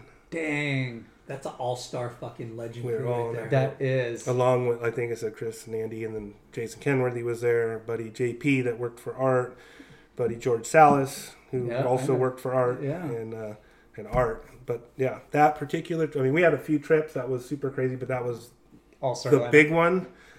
And we showed up at the airport. I think we had everyone had 5-6 boards. So there was At least. nine surfers. Not Yeah. to mention we had 2 video guys, all of Art's equipment, and George, we had so much gear. It was absolutely ridiculous. And we showed up at the airport, and they were just like, "Holy shit!" Yeah. One boat, 2 boats. One boat. And we got all, and then Andy and Chris didn't show up. They showed up later, 3 days later into the trip, and we were actually at Macaroni's that day, and it was freaking pumping 6 to 8 feet, and they took a speedboat out, and freaking Andy and Trashed Chris it. showed up and just went sonic. Yeah. Who got in a fight? Chris Ward and Nathan. Chris Ward and Christian got into it, and Chris is like Christian's little brother. They've grown up together. Yeah. But Chris can be difficult at times. Great guy, but he doesn't back down. And I forget what exactly happened. It was something super tedious, but Christian, for whatever reason, did something that pissed Chris off, and Chris wouldn't back down. And at that point, he crossed the line with Christian, and Christian's like, "I'm going to kick your ass." Yeah. And that was not even halfway through the trip. So the whole rest of the trip, there was this tension between the two of them. And Christian was like, "You just wait till the boat. We get off the boat and kick your ass and kick your ass." And it's because we were if you got in a fight on the boat Yeah. and you pissed Art off, Yeah. Yeah. well, he'd probably throw you overboard. Yeah. You definitely wouldn't get to come back again. So it was hey, mind your P's and Q's Until we get off until we get off the boat. And literally, we pulled up, and that's exactly what happened. And I forget, they ended up not getting in too bad of a scuff, but Yeah. Christian was pretty pissed. Yeah. Well, so Christian's funny. your elder, your big bro, and I mean, Yeah. regardless of who's at fault, it's you just, it's hard to tensions. Talk about volatile personalities, though, right? Oh, man, it was crazy. Yeah, we're And we had at 6-8 foot I forgot, macaroons. we also had Dino on the trip. Dino was on that trip too. On a couple of them, but he was on that one trip. That one trip Yeah. was The elder. that was a trip. That was a trip that Andy. Yeah, Went berserk. But the that how can you get so you're in Mentawais, you're in the freaking a most lot of testosterone. Yeah. a You're the lot most- A lot of ego. of yeah. a lot of ego. I mean, we all everybody wanted to get want the the photo best. and get the best waves, and you had everybody. And you got the and we all cover. got it. We all, no, that was this was That was a different one. Yeah. this was 2008. Yeah. This was way down the road. So cool though. But it was watching Chris and Andy feed off each other. I mean, they were young. They were 21. Yeah, it was because Andy's birthday's the 24th of July and mine's the 25th. That's how I remember. So he was turning 21. So he was just and he was Archie was his idol. Yeah, So yeah. all he wanted to do, and so he even though Chris and Andy were the younger ones, dude, they were pushing all of us to just, and we had good waves. It was solid trip. Yeah. It was 6, 8 foot, 12 foot, almost every day. There was a couple of sessions where it was just holy shit, and Andy would just, Yeah. he was just at such a different level. Yeah. And Wardo too. Wardo's freaking amazing surfer when it gets heavy. Yeah. Amazing. For being a guy from San Clemente, right? Mm-hmm. I mean, that's Everybody. where I mean, it Yeah, doesn't they matter say what- that, but you look at, we always talk about, you look at the guys from Florida and how hard those guys They charge. charge, you know? yeah. Hot It's- Goods and Lopez Hot Brothers Goods, and Lopez. freaking Slater, and I mean, it Yeah. doesn't matter. But it's still a small handful of people that can. Well, you fucking- sure. you definitely got to want it, and you got to be able to test yourself, and you just don't get to just paddle out the pipe and catch a great wave right out of the gates. You got to take your licks. Okay. I don't really Closeouts. want it, Casey. A lot of bad waves. Well, that If you want to catch a wave, you're going to get the bad ones. I'll catch the bad Yeah, ones. and I'll then, take a zero. and then sure enough, guys are going to be like, dude, that guy's going on those crappy ones, Well, and then a good one comes sometimes, especially for backdoor, I feel a lot of those waves that don't look good sometimes end up being Yeah. The best. incredible waves just when Yeah. they hit the reef the right way, but they don't look like they're going to be that good. So So if you're on the bottom of the pecking order and those are the waves you were probably going to get, then Yeah. How many covers have you gotten? one. For surfer or surfing, like Yeah. I got The a big couple, ones. I got a couple happy covers back in the day. Yeah. It was cool. Wave action or Yeah. some other. Do you have that framed at home or? Yeah. Awesome. I actually As you should. got a friend of mine, Brian Bent, just painted I saw a that mural post. of it. Oh, sick. that's right. Yeah, he's super awesome artist, Yeah. gnarly surfer, music, skater guy, and He painted a. does some portrait of it, really, right? really cool art. Really Yeah. cool art. Yeah. If you have a cover and you want it, you like his media, it's Nice. Yeah. super special. Yeah. Super special. Came out awesome. That's awesome. Yeah, he's a talented individual. You know, Yeah. if you're in the industry and you've ever walked into a Becker back in the day, Yeah, exactly. he Yeah. did all the design and stuff, artwork for. Oh, that's them. him. And then All the Becker stuff. and then him, like you said, you know, music, you know, Yeah. musician. Him and his daughter Have have a a band, band, and yeah. they're super Like dynamic full, together. cool surf Yeah. rock. Old surf Good rock style and stuff. yeah, old school, but talented, super cool. So when did you move back to St. Clemente? Like as of now. No. Like after Uh, Hawaii, Yeah, Hawaii. after Hawaii, I moved back out of there finally to move back to the mainland for good. Why did you And move that back was- to? I think I was just done, and I was also starting to make some money surfing, like starting to get paid to be, chase the photos and the videos. So Yeah. I felt like it was better for me to just go back and be around those guys and more productive you know, at here. which we were lucky because we could be productive in our own backyard, whether it was Huntington or Newport, but especially with like Lowers and Yeah. Salt Creek, it was, Yeah. you had Mexico just across the border, and like we had Did you secure a good contract with anybody? a couple guys. I rode for XYZ, was like a really good one for a while. I don't know if you remember those Yeah. guys, Danny Way and Yeah. Colin and Tommy Caudell and their buddy Hans. They started XYZ, and it was right up my alley because I loved to skate and Yeah, surf, and was so they started that, which back in the day it almost took off, but it was just so Yeah. competitive, as The we know, the with Struthers those brothers, guys. right? Yeah, it was Chris Struthers, Yeah. Pat Moss, yeah, myself, obviously Danny and Colin were the skate guys. It was super fun, but I got to be with them for I think it was 3 years, the length the company was around and doing well. Just hard to keep things going if you don't have just super deep pockets, but Yeah. we got to do some super fun trips. and yeah. So that was fun. And then kind of had just a couple smaller brands that kind of helped out that were trying to get into the surf market. So, Yeah. I was friends like Mark Moreno, who was working at the magazine, and he hooked me up with like hardcore back in the day, but they paid me a chunk of money to be a surfer. So I was just super fortunate to Yeah. be able to do Just it. And it was never, continue once again, on. never making a ton of money like Yeah. some of these guys are today, but making enough to where it's like, well, Yeah. Yeah, I could get be to working. surf. I can be working a full time job, and I'll be making basically the same. Yeah, and you're surfing, And I'm surfing and yeah, every day. easy decision. So So did you stop selling the knee braces? yeah, I came back from there, and they ended up getting another rep. But I was to the point to where like surfing was kind of becoming a better Yeah. income, Yeah. and so it was a hard decision. The years I had there were so precious. Yeah. So I mean, the stories like that house could tell at Keiki. Yeah, It was just that whole zone was just unbelievable. Yeah. I can imagine. I mean, I can't imagine being a rep in Hawaii, because I mean, repping and at that age, Well, you I mean, were it's- married with hardly any.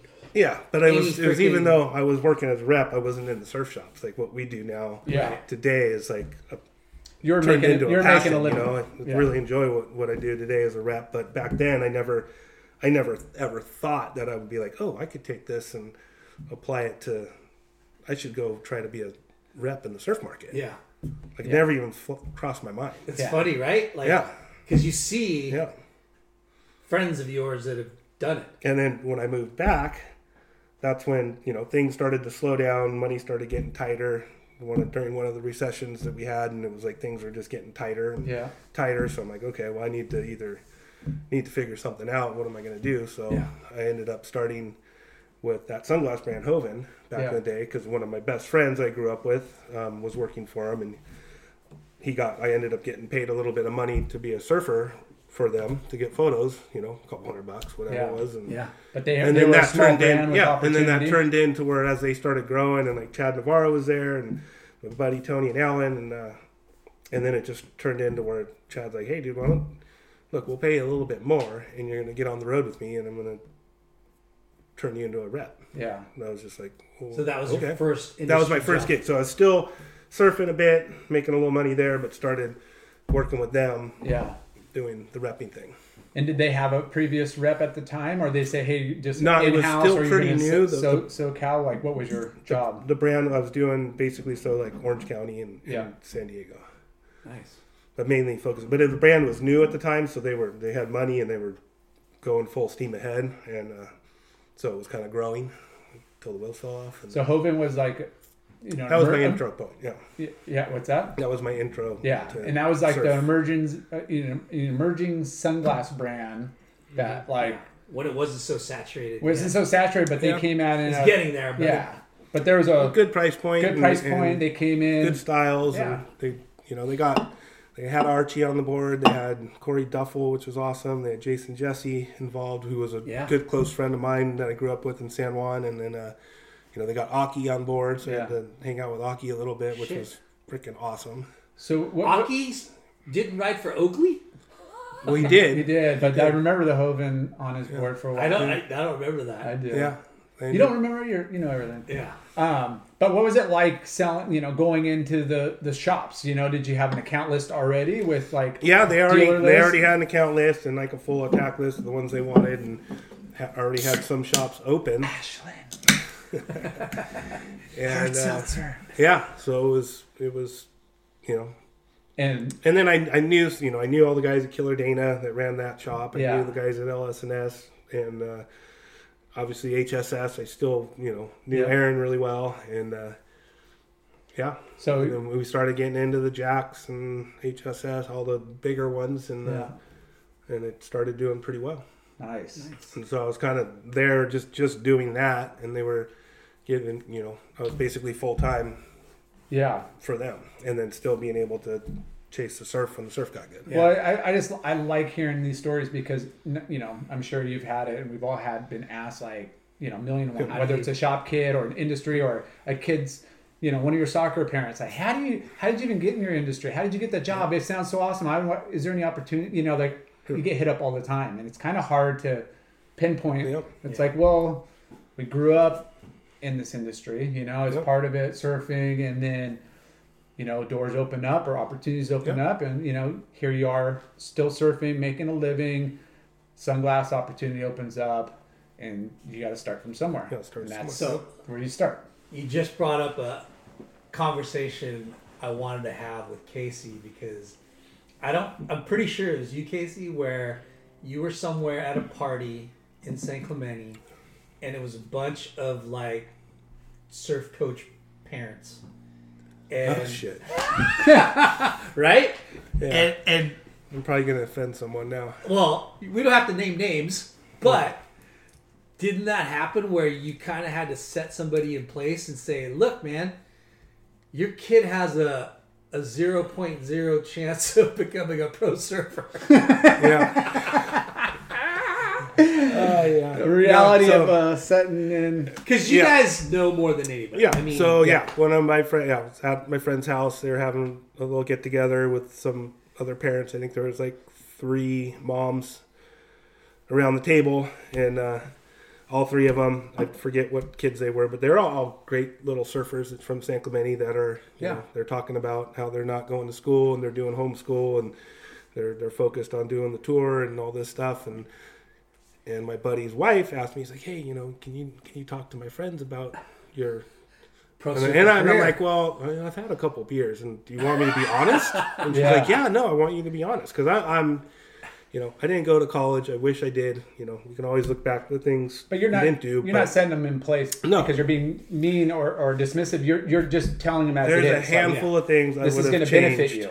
Yeah. But looking back, if you change anything, it'll fuck up what happens in the future. So as far as I'm concerned, school's so important. Yeah. And getting those first 4 years of college, I think, is a very important thing. And So anyways, you know, when I see all these kids, you know, doing all these 360 airs, and you know, every kid nowadays surfs good. You go down T Street and there's it's gnarly. Like, there's a lot of good surfers, and there's definitely the cream of the crop of the kids that are got a ton of potential. So anywho, they asked me what I thought, and I told them that I think that any parent that is taking their kid out of school to focus on getting to be a pro surfer would be a foolish thing to do, and that they should at least go through high school and at least 2 years of community college, unless they're a Chloe or unless they're a John, and they're getting paid $100,000. And just from what I know and from what I see, there's only a handful of these guys getting paid these big giant contracts. Yeah. And the middle tier, which is where I would have put myself back in the day, making a living, getting to go travel and surf contests, should have spent that time focusing on school, because I could have flown through that, and then still, by the time I was making the most money I was ever making as a surfer, I was like 27, 28. So it's like, and they were kind of a little taken back. Like, that's like, not what we want to hear. I thought my kid's got 14 is going to sign $1 million contract. And I'm like, well, if you really think about it, there's not a whole lot of money that's being given out to these kids in that middle tier. So unless you're winning, if your son's winning every single contest he gets into and being asked to go on all these trips, and he's over in Hawaii, surfing in Hawaii, which none of your kids are doing all winter long, then you're basically setting them up for failure. And one of the moms got pretty pissed. You know, it's just like, hey, you asked me what I thought. I've been there, done that. And if it was my kid, I mean, literally, they could do both things. They could still go to school. They could still be a great surfer. And they're not going to be winning world titles until they're a developed surfer. And that's going to not be till they're 22, 23, 24. There's only, I mean... Yeah, and Chloe and John and some of those guys, the Mick Fannings of the world, there's for sure. Honestly, I love it because, you know, we get frustrated surfing crowded places like Huntington and seeing kids that should be in school, that should be learning not just getting education, but also having social interaction with other people to make them well-rounded citizens in the future. And high school, I think, is so important for that. Not just the grades, but that social interaction. Yeah. It's more so than ever before now with the social media. I mean, the phones, it's like, I hate my phone. Yeah. But I couldn't live without it. Yeah, sure. I do all my work on it. My wife tracks me on it. I can track my kids on it. It's like, so even for my kids, I would love for them to grow up like I did and be able to just run amok in the creek and hey, come in when the street lights come on. But now it's just different. It is different. And so now every kid is just like this the whole time. That is such a great story because it's so relevant to what's going on in the world of surf today. You know, like it's a shame that I mean, honestly, I'm jealous of that kid, but in reality, in the future, like, you know, you hope for the best, right? Like. Well, and unfortunately, with all the COVID and stuff we've been dealing with this last year, marketing budgets are gone. Done. Yeah. So it's like that mid-tier, which was always a tough tier anyways. Like, once again, I think me and Jay were the timing that we had during the industry and when there was just a lot going on. And, you know, now I just don't, it's just like, you're either getting a photo incentive and a free box of clothes every 3 months or you're getting paid $250,000. Yeah. And that's unfortunate, and that's super unfortunate. I think that lies on the shoulders of the industry as well, because you know, great brands like a Quicksilver and like an O'Neill and all these, you know, kind of old school generation brands that have survived, you know, the ups and downs of the last 30 or 40 years. They've always had, and even Volcom took, you know, their page out of the notebook of, you know, shop kid. You know, best kid, best shop. Who's our best shop? Okay, let's make sure we got the best kid on their team you know, and they're at that level. And then you look at it like a regional or a state or West Coast, East Coast. Okay, let's like make sure we got the best like East Coast, West Coast, and then let's make sure we got the best kid that's aspiring to be like a tour guy or whatever. So there's always layers within the marketing plans of these companies. and there was always a place where a local, ripper could make some money, maybe go to school. Yeah. There was also, pro-ams and that we were able to not have to travel halfway around the world to compete. And Totally. so there was a lot of money back then, but it was being divvied up a little better than it is today. Yeah. Right now it's a marquee player, Yeah. and then you're getting a box and a sticker and a photo incentive. Or like the Or there's no photo incentives anymore. Getting the best team kids at each shop Yeah. that aren't, still have their own life and doing their stuff, but they rip surfing or fishing or diving or hunting, whatever they do. Yeah.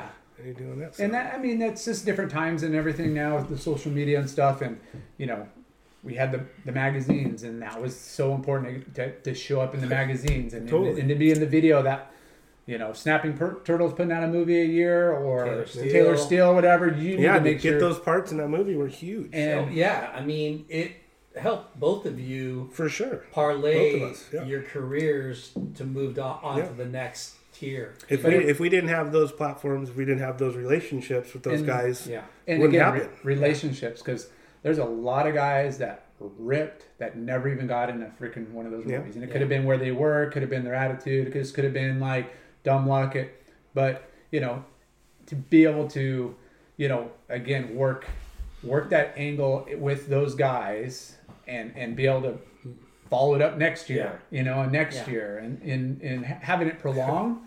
A lot of the things that come out of our conversations with guys like you is like real life lessons, that people should pick up on and like take heed in, especially the kids. Like you guys not only were great surfers, right? But you're also good people, which you work hard. Depends on who you talk to. but you know what I'm saying? Because that goes a long way. Like you said, Jay, like you could rip, but if you're a dick, Art Brewer's not going to fucking invite you on the trip. But on the side note of that too is you also you had to know how to network and also your work ethic. Like I would call Rob Keith down in Oceanside, and try to hook up with him. I called Mike Balzer up, and you had to kind of like. You had to network. You had to network. You had to play your odds on work with photographers. They're the ones working with the magazines. Like, hey, I'm gonna get on this trip. Pete Frieden he would call me all the time. Like, dude, you're fun to hang out with. You're easy. Yeah. You no drama. You're ready to go. And the more you could outreach, this is live. The better. Hey, Ken Worthy, where are you gonna be filming tomorrow? Oh, that place is shitty. Taylor, I'll be at Oceanside. See you there. Dude. No, Ken Worthy. I hate to say it, but that was true. You were looking at, okay, where's it going to be best? Where's my best opportunity to, and then you would start working with the Balzers and Rob Keith and Art and Larry and all these guys. And it's like, if you were showed up at the beach with somebody else, you would have been like, if I showed up at Creek with a different photographer and Flame was down there, he'd be like, you're cheating on me. No, you're blackballed. Like literally, I will not turn my camera towards. That's so funny. Flame Flame told me, I got one of the best shots I've taken in a long time of you, and it's going to be like a quarter page, and would have been like a 2-page spread if you had color. And he's all, you need to put more color on, and I'm like, ding, ding, ding, ding. Okay. Next thing you know, I'm showing up with, what he asked for. You know who was one of the best at that? Jason Hoey. Jason Hoey, for sure. He got multiple covers at closeout tubes because he had color coordinated and was at the right place at the right time and surfed well. Yeah. Flame told him that, right? Yeah. Well, he knew. He kind of. I mean, there was a handful of guys that definitely. Yeah. I mean, we all did it. Yeah. But I mean, it made a huge difference. Yeah. Dude, well, think of. Okay. There's been a lot of covers in this world, right? In surfing. Oh yeah, surfer, for sure. 50, but 60 years to be on the cover, right? That's pretty almost special. like winning the lotto. And Hoey probably got what? I think he had I know he had at least two. Yeah, I think he had at least two. 2 or 3. At least two on surfing, and he might have had another one on surfer. And no disrespect to Hoey, but wow. Hoey. Of all these people in the world, he was at the right place at the right time. No, but there was twice. Flame was good at it. Balzer was good at it. Flame was an incredible photographer.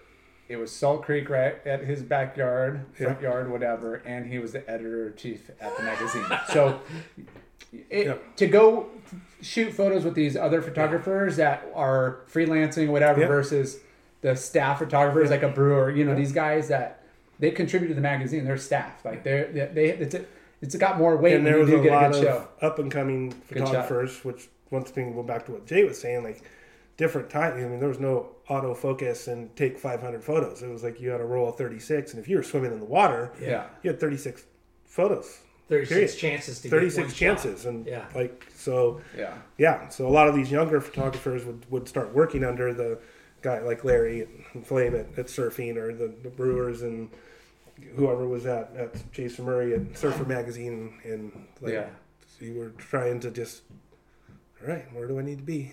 We love you, Hoey. Yeah. No, but I mean, so it goes back to, like we were just saying, you gotta rip, you gotta learn how to network and work hard. It's like, there's not just one, you rip and everything got handed to you and you just got good shots because you rip. It's like, there's a lot more that goes into it. It's, you got to be at the right place at the right time, and obviously a lot of people have to earn it. Yeah. Well, now it's just such a bummer that there's no magazines anymore. Such a bummer. Like, at least to not have, like, Surfer being gone just kills me, but Surfer and Surfing were like our Bibles, and I mean, it was such a huge part of our lives. And then we got Surfline, but now it's like everything that happens you see on someone's Instagram in 30 seconds after they get off of the water. So it's like there's no, you see it on Surfline, it's not the same as the magazine. So it's like unless you got, now it's interesting seeing the kids that are, Mason Ho, Jamie O'Brien, those guys that have got these huge followings on Instagram and are creating their own brand. Yeah. Well, that's their own worth that is now beyond what, and that's where the company could tell them what to do. Yeah, and that's what I feel like this industry needs more than ever is, and we talk about it, and it's on social media, is more surfer-owned brands, and get corporate out, and let these brands grow organically through that, the athlete being the ambassador, being the man, that's got the forefront of what he wants. This is my design, or I want it to be like this. Yeah. It's a little different than somebody that has business smarts and money that just wants to, be a tap part into of the surfing. on it. Yeah. So we are seeing that, definitely seeing new brands come and go, or coming up, and some are going. Some are going, but it's a definitely different outreach, and you don't have the Big Fives and the Sport Chalets and Macy's and all these big chains that basically took surfing and all of a sudden kind of sucked the soul out of it. Yeah. And all the big brands, whether they be the Volcoms or the Quicksilvers or the Billabongs, it's like before they knew it, the core was just a small portion of their business, but the big chains were such a huge part of it, and they had nothing to do with surfing. They didn't give a shit about it. Nothing. But they weren't putting any of that money back in. I mean, it might have been going to some of the, obviously for the marketing, but it was hurting the core, which is where... Yeah, but we also... That's your mainstay for being relevant. But we also don't talk about like the politics in the magazine side. It's like, if you got a good shot, it also, you got all these big brands spending money. Oh yeah, and they're gonna put their athlete, their logo on in the cover and in the spreads and in the so there's a lot of politics where there could be good shots, but it's like, well, I gotta put some of these athletes in because that sponsor is spending this much a year with their advertising, so there's a lot of that. Very seldom would you see, there was a couple covers where it was like some random guy, but it was just an amazing tube shot and they would run it. But for the most part, like Jay said, if you didn't have Billabong, Quicksilver, Volcom, and those guys were, rightfully said, like, dude, we're spending $200,000 in marketing. We want 3 covers. Yep. And that's, and those guys would get those shots anyway, so it wasn't like, it was like, okay, we got to give them a shitty shot. They were getting, their top guys would get... They had thousands of photos to choose from. Thousands of photos to choose from. But, that's an interesting angle that people don't, that necessarily don't think about is, how the magazines and the advertising worked and how that flowed into, marketing and the athletes and sponsors. And, it's a bummer because now it's dead. It is. It's a bummer. It's literally gone. Yeah. And now you have to be your shamelessly like self-promoter, to... Well, I hope magazines like Free Surf keep going, Mike Latronic, Surfer's Journal, right? Yeah, we need to tell people to support it if they want them to. Yeah, I was bummed like to see. stabbing. I was bummed to see Bliss go because I really enjoyed looking at that, and I know how hard Nick and Joey worked, on that, and it was just such a shame to see that just be like, dude, is it really worth it? Yeah. And it was like, yeah.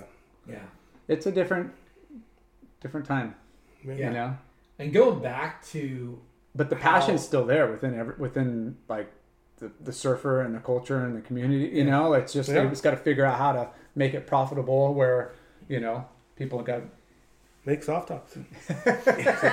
Start a soft top company. Well, I think we missed that bubble. I know. I don't know. It depends on how fast they get those containers unloaded on the ocean. Two of the biggest vloggers in the world are like novelty soft top surfers. Like that's kind of what sells. Yeah. Like sex sells, but soft tops do too. That's funny, but I think it's also. Who are you talking about? Kalani and Jamie? No, well Kalani too, yeah, but Ben Gravy, Jamie, and Kalani. But I think when we were surfers, and even up until probably you're still 5 years ago. No, I meant like as a pro paid athlete. Paid athlete. Everybody was dreaming like, the best trip, best photo, this, that, was very like commercial, like driven and very like, I would say like high caliber. Now with these guys doing the soft tops and why it's resonating, because it's bringing the fun back, Totally. And having, it's okay to be kooky sometimes, and it's okay to show your wipeouts, and it's okay to like ride a different board. And back in the day, if you rode different boards, we're like, dude, what are you doing on that? You look like crap. Or, you're going to ruin your surfing that twin fin or single fin. Now it's like, no, actually, it's going to help you because it's going to make you more well-rounded, and I'm going to have fun. I would have a crappy session. We're talking about California conditions most of the time. I mean, it's been unbelievable this last 2 months of swell, but typically you would get bored riding your thruster every day. Like, I got to stay motivated. Now, when you look at your quiver, it's not all high performance short boards and step ups. It's like single fin, soft top, twin fin, fish. Yeah. Like you have all these, fun tools, to go out and rip. And I think that's what these guys are, the Ben Gravies and the Kalani's and the Jamie O'Brien's and the guys, especially, Mason. Holy crap, that guy. Oh my gosh. Well, Kalani's done a great job and had a huge resurgence and such a great surfer, but he looks like he's just having so much fun. And then you watch Jamie, who's got, he's doing such amazing stuff, and then has all this funny stuff that he's doing. That's just, it's so fun to watch. It is. What's funny and weird when you say Kalani and it's vlogging, right? Yeah. He's making a living off it. It's not even him. It's that other dude, Beefs TV. Like Kalani just kind of doesn't even. Kalani just uses Beefs TV, which is somebody else. Which is. I'm sure they're know how partnered. that works. I don't know many how it Instagram works either. followers. Kalani, we need to get you on the show so we can get the ins and outs, bro. Yeah, Barn. Stop dodging. No, but yeah, I don't know if they're partners or how that works, but yeah, it just goes to show, okay, you don't have to be the best tour surfer to make a living. Like there's guys making a living that are great surfers and could be pro surfers at the highest level of, the tour. Especially now since there's. Who's your favorite vlogger to watch right now? Oh, Maso and Jamie for sure. Mason Ho? Mason Ho. Me too. Mace is just. Me too. He just stokes me out. I want Archie to not talk and just do what Mason Ho does. Just have some rad surfing in it. No talking, just rad surfing, because we all will still watch Archie surfing, right? Yeah. And just do what fucking Mason's doing, putting sick music to him surfing. I don't know. You watched that Current. We just talked about the Current drop, and it's kind of cool to watch these guys play music and talk and talk fins. And wasn't like there was some crazy like barrel or airs. It was like, oh my gosh, look, he's riding this funky board and he's having fun. I know what you mean, though, but Kern's got a weird personality, and you know him more than we do. Archie's pretty he's super cool, but You I don't need think him. Archie's going to do that. Yeah, but He you don't could. need- I mean, I would watch Archie. you would watch Archie surf if you had For sure. if For you had sure. cool music to Archie's. Archie's Garage TV. Yeah, Come and on. all he did is surf, and you have cool music. You'd watch it. I'd watch it. Wrenching on cars, building stuff, freaking. Hey, But- can we do a surf side of this, and I'll just go do the surf, and we could do this on the podcast and research JLR. I can make a second running. What? Sure. I'm gonna work on my. What do you call it? Vlogs? I'm gonna go get a. I'm gonna go get a. I gotta really work on good my soft vlog top. contacts. Yeah. All right. So, talking about today, have you done any wave pools yet? No, I have not. Why not, bro? I just haven't. I haven't done the BSR one, and We got to get you out there. haven't. Yeah. BSR. Either BSR or fucking Slater's. Yeah. Well, that Sign would me be up. awesome, but it just hasn't happened. Yeah. I don't really. Salty I mean, Crew don't should get me have wrong. a sales meeting there. We were. It's funny you say that because we were planning on it prior to all the COVID. COVID stuff, and that's still. We probably will one day at the BSR one. Yeah. Go do something like that. That was been top. Our last couple of sales meetings we did prior to COVID, we got to get everybody out here and go fishing on the boats, which was super fun. But, Yeah. That's what's cool. Almost every one of the guys associated they love to surf, love to fish. So Yeah. the wave pool thing would be fun. So let's just retrack a little bit. Like you got in industry with Hovind doing sunglasses, still making some pro surf money.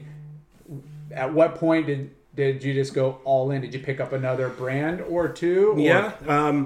Started eventually working for Block Surf, which Surf. was huge. Larry Block's been in business for 40 years and basically a distributor. So we sell everything from leash strings for 10 cents all the way up to tule racks and board bags, Dean kit, like everything. So he's been working with all the shops. So that was a huge, of course. So when I finally got the gig to rep Block Surf, and they had a rep down in San Diego that was basically just not really doing a whole lot. Yeah. He worked at a shop, great guy, but he was just not Hustling. and I knew Larry a little bit, and I'm like, Larry, dude, let me take over Orange County for you. And he's like, well, I've had this rep for like 10 years. And I'm like, yeah, but he's not coming up to Orange County. He's basically... So the San Diego rep did Orange County and San Diego, but he lived down there. So it was, yeah. So he's like, okay, finally, he gave me Orange County. And after about a year, You realize. I was doing pretty good. And he's just like, hey, I'm going to give you San Diego too. And, I had some connections in San Diego, but not that much on the retail side. So once I got that, then I was, I had Block and then Hovind. And was still, surfing, not really like getting any salary, but getting free stuff and some photo incentive and whatnot. But so that was it. And then the wheels, at one point, after that, I was still real good friends with Matt and Mike at Lost and all that, and Lost was doing really good, and that position for San Diego came up for a rep for Lost. Sweet. And I went after that. Had no experience in the clothing, which was new to me, but was passionate about the brand and the guys behind it, and ended up getting that. So that was my first real clothing deal. Was this back when they were doing their energy drink and everything? They were blowing up. It was right. Like they already had the energy drink, and they were blowing up. And like when I got it, it was like just when they were just starting to come down. So like I had, got the job, got my sample line, started talking to my buddy about how do I talk about this? How do I talk about what am I doing? Basically, and started going into all these shops, and it was kind of an eye opener because they're like already like kind of shrinking the clothing side of the brand, which was kind of difficult for me because they had all these big expectations, and I was just like, dude, well, I'm walking into all these appointments, and they're like, we're taking you off the wall and giving you a gondola, or we're cutting it from this amount to this amount. And I was like, wow, why?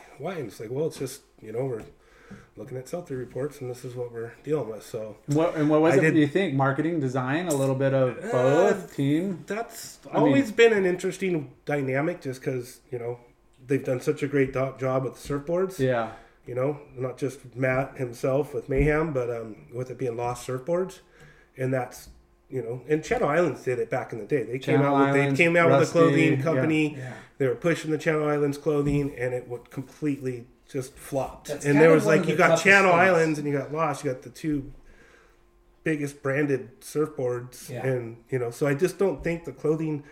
And Lost has, I think, done a great job. They've had some great success, of course, but it's just it hasn't turned into like Yeah. the Volcom or the.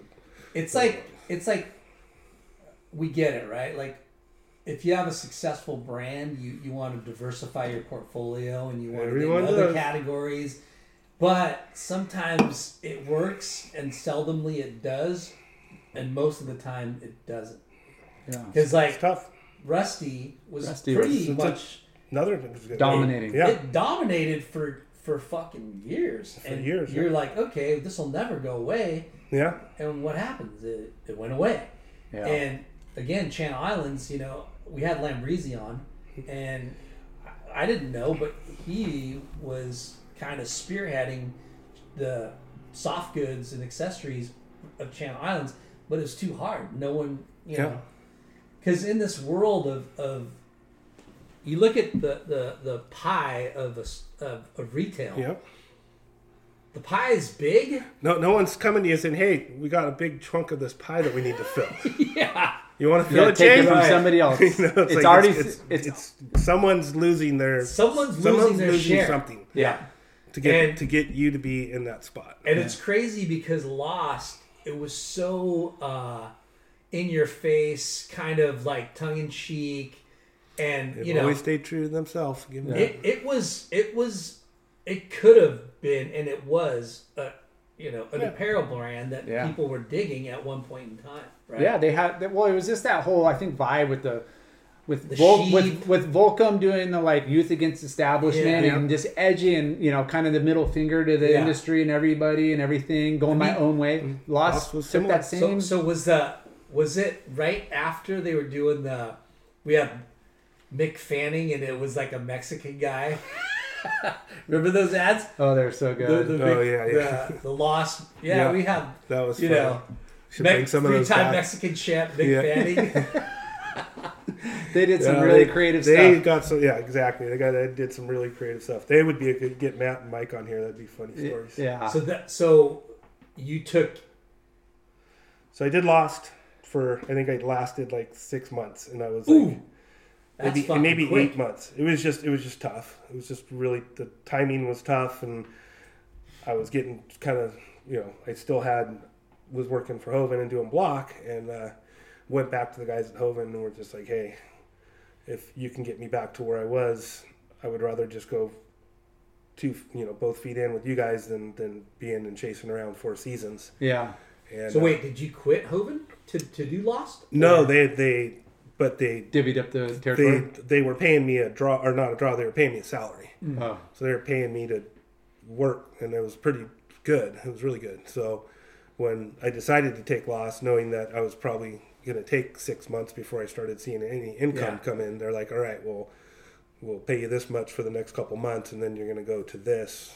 And Commission only. and it was a little bit more than that, but it was, Yeah. which was nice of them, but it was definitely like, oh, okay. Yeah. And then things just weren't and Lost was going through some different growing pains when they were, in La Jolla, and then they were coming out. They came out of La Jolla, and there was just a lot of moving parts going on at that time, and I was just like, dude, I need something super, I just got married, and I was just like, I need something that's I know I can Stable. count on. So Yeah. went back, got them to agree to get me back on board. So I was once again doing Hoven and block again, and then the wheels fell off at Hoven, and everybody just scattered like ants, and that happened kind of overnight, and just basically mismanaged money and all that. So that was kind of like all of a sudden I was just doing block, Wow. which was doing all right, it was doing all right, but. Yeah. And then two of the guys that were with Hoven forever, we had to go through a bunch of legal mumbo jumbo. And once the dust cleared with that, I didn't know at the time, but they ended up starting Matson after a year of waiting for all the BS to stop. And when they started that, I jumped in with those guys. So started out with Matson, doing block. And that's when, it wasn't too long after that I was talking to Milo, and, they actually Salty Crew guys sent me a box Gear. that I had no idea. I just get this box at my house with this card that I still have, with Yeah. a handwritten letter from Jared and Milo. like, hey, you know, think you're cool, blah, whatever it said, and here's a cool little box of a couple tees and hats. And I was just like, as soon as I saw it, I was just like, that's different. Salty That's Crew? yeah, like you know, if you told me this, like, hey, we're gonna start a brand called Salty Crew, I'd have been like, really? yeah, But the first moment I laid eyes on the shirt, I was just like, oh, that's me. it makes sense. It connects. That's cool. Yeah. So I'm like proud to wear it, all that stuff. And I started talking to Milo, and didn't really know Jared that much at all. And then started, you know, talking to him a little bit because he was the reef rep at the time, and I'd see him on the road, and you know, just great guy. And I remember, which is kind of a funny story, but so I'm talking to Milo, and Milo's like, oh yeah, you know, we're, you know, because starting to grow, like I'm seeing it around because they'd seeded it well by sending these boxes to like, Yeah. you know, Milo's top 12 reps and a bunch of these other guys, to where all of a sudden it starts kind of like little seeds are like planted. And I'm like, well, Milo, when are you going to get a rep? He's like, oh, well, you know, we're looking at one right now. I'll let you know. And so they ended up tried to get Joel Olnick to be the rep for Salty Crew. And it was right in the infantile stage. Yeah. And Joel turned it down, and I got it. Because Joel was already in with, you know, he was good friends with the guys at Rourke. Yeah. Rourke was already like starting and going, so he committed to Rourke. And then when they asked him to do it, because you know he dives and he'd already been doing the apparel and all this stuff, so then they called me up and like, hey, do you Boy, want did they dodge a bullet. Oleg is a dork. Oleg is a kook. Just kidding. No. Joel. Kid. It's awesome. Stoked for Joel. He's stoked. I think Yeah, he's no, I happy see it. with Electric and Rourke, and it worked out for me because it was the perfect scenario for me. Because literally, Jared and Milo handed me 4 T-shirts and 4 hats and said, "Here you go. Here's your line. See what you can do." And Jared's like, "Hey, just like we got it in Mitch's La Jolla, and I think Claremont had a couple tees at the time. I mean, we literally had like 4 tees and 4 hats. Like, And yeah. that was your territory, San Diego, or Orange County and San Diego. Yeah. So I was like, cool, you know. Yeah. Started talking. How to hard all was the it to get into the hangar? It wasn't that hard. It wasn't that hard. So yeah, Hanger had it, but once again, it was so small, you know. And I'm still at that point, like, this is so cool, but I didn't really think it was going to just blow up. Like I knew it was could be good, but I didn't know what to expect. And it was like And almost you're a every fisherman account. too, right? Like, Yeah, you're I'm not a fisherman like Jared or some of these guys, but I Yeah. could tie a knot and catch fish. He knows how to shoot a gun and bow and arrow. And, I like to kill stuff I can eat. Yeah. But anywho, so I was pretty blown away. Like the response at the shop level was like, "Oh, cool. Well, you know, we like you, Casey. You're a good dude, and Salty Crew. We've been seeing take it a around. dozen. They all like Jared. Everyone knew who Jared was, Yeah. and Milo for that matter too. And they're just like, shoot, you know, yeah, send us some hats and some tees. And it was like those first 2 years, it was all at once, hats and tees, and it was just like every other week I'd go in there, I'd be like, we'll take another 20 hats, a couple stacks of tees, and it was just all count and fill. And then we started making some cut and sew, which was mediocre at best, but you know, especially competing against the Rukas and Billabongs and Quicks, like cut and sew is just a whole different ball game. So it just started going and going and going. And it was just amazing. Yeah. And then it started. How long you the been speed doing- wobbles started coming. How long have you been doing it? Since the beginning? I was their first rep. That was their first rep. And I think it's been 7 years now. So crazy. 7? Yeah. So crazy. I was their first rep, and then Willie was their second rep, which was freaking awesome because I always looked up to Willie when I was a kid. Yeah. And Another great knew surfer. him. Oh man, he was Rest in peace. just R.I.P. dude. He'll make me cry. Yeah. He was a good dude. Yeah, I know, geez. But watching him as a pro surfer and looking up to him, and then watching him as like this iconic rep that was just smashing it back in the day with Quicksilver and all these guys. Because I had some good friends that were in Quick, and like Willie was just like a god, you know, and just living large. And so For being to get to meet Willie as a sales rep and get to pick his brain and spend before he passed, I was talking to him like every day. Yeah. Yeah. And he was just so fun to be around. And It's so crazy, and like when you look at, you know, they say never judge a book by its cover, right?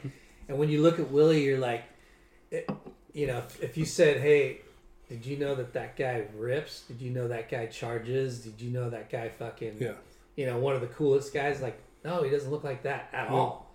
Yeah. But he was. For sure. And you're just No, like, he wow. lived it. He lived it hard, and he surfed. He was a good, He surfed genuine amazing. dude. Yeah. He worked the photo side of things. He worked the contest side of things. He charged massive waves, and then as a fisherman, the guy was one of the gnarliest fishermen. Yeah. And what's rad is like you Super said, humble. Like he would never be like. Yeah, genuine dude. Yeah, so one of my good friends that I met through Willie, Fred Hammer of Fury, another guy you should get on the show. So Fred, this guy Fred Cleanshaw, he was Willie's neighbor, and Willie was always telling me, "Oh, you got to meet this guy Fred. You got to meet my neighbor. He freaking loves to hunt, surfs, makes boards, and all this stuff." And so unfortunately, when Willie passed, me and Fred became good friends. But it was just crazy because Fred was full surfer guy, my age, and grew up surfing, idolizing Willie. And he's like, "Dude, I lived next door to this guy for 8 years." And never knew it was Willie Morris. Oh my god! Because I knew his name was Willie, but he fished and he fished. He kind of surfed, but I just never seen him surfing or anything. And I'm like, really? And he's like, yeah. Wasn't until one day he was out there tinkering on his boat, and I started talking to him, and he asked me if I wanted a beer. I forget what it was, but he walks into his garage, and if you walked into Willie's garage, it was pretty bare, and it just had like rolling racks of all his rolling rack shit. But you wouldn't know, and if you looked up, then he had a bunch of surfboards up there. And like, if you knew Willie and his airbrushes, you'd look at me and go, "That's fucking Willie Morris." Yeah. And so Fred walks into his garage. It took him 8 years to figure that out. Something like, I don't know the exact, it was a long time. And so Yeah. he walks in and he looks up and he's like, "Board, lightning bolt air spray, big guy named Willie." He's like, "Are you Willie Morris?" He's like, "Oh, yeah." But, whatever. Like, he was That's super so humble. funny. And he was just like, "Dude, it was so rad. I just couldn't believe it. I was living next to Willie Morris and this whole time." That's so classic. It's pretty cool. It's typical awesome. Willie. Yeah, Willie, I've run into him at accounts up in LA and stuff, and he was just, he's there getting work done just like all of us are, but he would just hang out and just like shoot the shit and just hang like, usually we got a schedule, we want to get in and out, handle business and, do our thing. And he was just like, "I'm hanging out here for the day." Yeah, and he would just want to. He wanted to hear about what you were doing. Yeah. He didn't want to talk about himself or what he had done. He just wanted to hear about what you He's were like, doing. "Where'd you surf this week?" "Oh yeah," like always just genuine, cool. Yeah. Because we're like you said, we're like, okay, we're going to try to maximize our deal on the road, right? Yeah. But you want to spend quality time with people, but you want to maximize your time on the road. Oh yeah. And I envy guys like Willie who are like, I'm sure they maximize their time on the road too, but they just seem so much more like laid back, relaxed, and fucking like where everyone that they come in contact with, they're like, "Oh man, he's the best." You, Lar, you're okay. Yeah. Willie's the best. He's probably doesn't have a kid he's got to pick up at daycare before it closes, or you're going to get fined here extra come the money. excuses. Oh, you got to get back for soccer practice or water polo practice or this or that. Totally. Hey, that's just different. Being in sales, we know it's like, I love to schmooze with the guys, and there's a lot of times too the accounts are like, "Okay, Yeah. So you gonna leave? So Here's your order. Go." So you were also part of Lockbox Fin Systems, part owner. Yeah. And owner. Is that still around or? Yeah, kind of. We still have it kind of distributed through Block Surf, but it's been tough. It was just super duper tough. Yeah. Competing against Future and FCS, I was super passionate about it and invested a lot of time and money and in design just kind of had a R&D tough stuff going on with my partners that I had. Yeah. And so it just kind of, we were working with Rainbow Fin Company. They were making our fins, which was great. The box was a good box and had the adjustability in it, which was great. But it just came down to, it was just such a hard market with FCS having such control of it, and then Future, who kind of beat us to the market a little bit sooner, and with such an easy click on system, which still just baffles me, but it's now the norm. So it just got to the point where I was putting in too much effort into it and not getting anything out of it in return. So I was like, well, I brought it up not just because you were a part of it, but we talk about surf and design, and we'll talk about shapes and stuff, but the surf fin and the foil and the rake and the cam and like everything about that is super intricate, although there's formulas and what they what works for the most. But, even the best shapers are like, my board's only as good as the fins that are on it, for that condition. Well, yes and no. Starts with the board. But for sure. Got to have a good board. If the rocker's not there, the concave's pushing water. Without a doubt. It starts with the board, but the fins can definitely enhance it or ruin it. For sure. From a traveling perspective, but also just from, really, guys can have one surfboard and change their fins. Bigger fins for smaller waves, smaller fins for bigger waves is what I've always believed in, and you could literally have one or two boards and be able to switch out the fins. It's great. Yeah. Then you look at someone like Tom Curran that's got that Derek Hine inspired creation, and he's, ripping, gluing skimboards together and throwing these funky fins on there and all these weird things, and literally mentally, as crazy as it sounds, he's playing with stuff and finding something that works. Yeah. And a lot of kids these days, they don't know. Yeah. Even with the shapers, seeing, kind of comparing it to the photography before all the auto stuff happened and film was so prevalent. It was like guys had to shape boards with a freaking planer. Yeah. Now there's a lot of shapers out there that probably never even touched a planer. Right. Yeah. That's crazy. And I've touched a planer, but just touched it. I never shaped a board, which bums. It's kind of silly, but at the same time, it just blows me away watching Matt or any of those guys just take a piece of foam and spend an hour, 40 minutes on it to get it from a block to like a visible cutout from what the machines do now. Yeah. Before they actually start really like fine tuning the rails and putting the bottom in. Yeah. So you still ride Lost boards? Yeah. What do you ride? Right now, what have I been riding? The freaking. I know he has 100 models. He's got so many models. I want to get a new round nose fish retro, so I actually got to call him up and try to order a couple of new boards. But I can't forget, not the step up one, but it's that swordfish is pretty good. I haven't ridden the swordfish. I always loved the round. I kind of really got into fishes, so the round nose fish has been fun. I was riding a puddle driver, the Uber driver. It was kind of fun. But he's got some cool names for boards. Oh yeah, short round's really good too. Yeah. Isn't there a buggy something? Baby buggy? Yeah, that's Baby like one of Taj's models. Sub-buggy? But he's got so many models. He's got so many. Crazy. Well, he's got all these athletes, and they have their own models, and then he has not that many actually. If you look on the website, it's like Taj's, and then like the driver I think is what most of those guys are riding, which is like a variation of what Chloe's been riding now. Griffin, and I think I haven't spent a lot of time lately on a thruster at all, which I need to break. What are you riding? I love the quads. Quad. Yeah. I've been a quad guy for a long time. I love the quads. On a fish style or like a regular board? Anything. Yeah. Put a third fin in there. It feels like I've got a dragon and anchor, but that's also just because I'm not surfing that well anymore. So it's like I need that freedom in there. I'm not like. Yeah. You just gotta mix it up. Yeah. Don't get set in your ways. Yeah. I'm set on two boards. Yeah. A regular like groveler, and then a retro twin fin +1, a 2+1. Yeah, that's a huge part of having fun. Doesn't matter what you ride, but if you're going fast and you're turning, it's that's the thing. Some boards just don't go, and you get on them. And back when I was surfing a lot, it's like you'd get on a board and you could tell in the first couple of waves, like, this board's not working. Your guys' arrow was the fucking Kelly blades. Well, and they were putting a ton of rocker in there, which I like flatter boards, and Kelly's little slipper thing, whatever he was doing back in the day, he's a freak. Yeah. But back before the fin systems, when you literally would get a board with glass-ons, you didn't have any options. Yeah. So now it's like I have had boards that I've ridden where I'm like, it doesn't feel that good, and I'll change the fin configuration, and then all of a sudden, that feels a little better. Yeah. I hung on to glass-ons as long as I could, traveling with fin blocks, and if I had to sacrifice bringing an extra board or two, just to fit the glass-ons in. Now it's like it's like, It's like, whoa, you got a board with glass-ons? No, not anymore.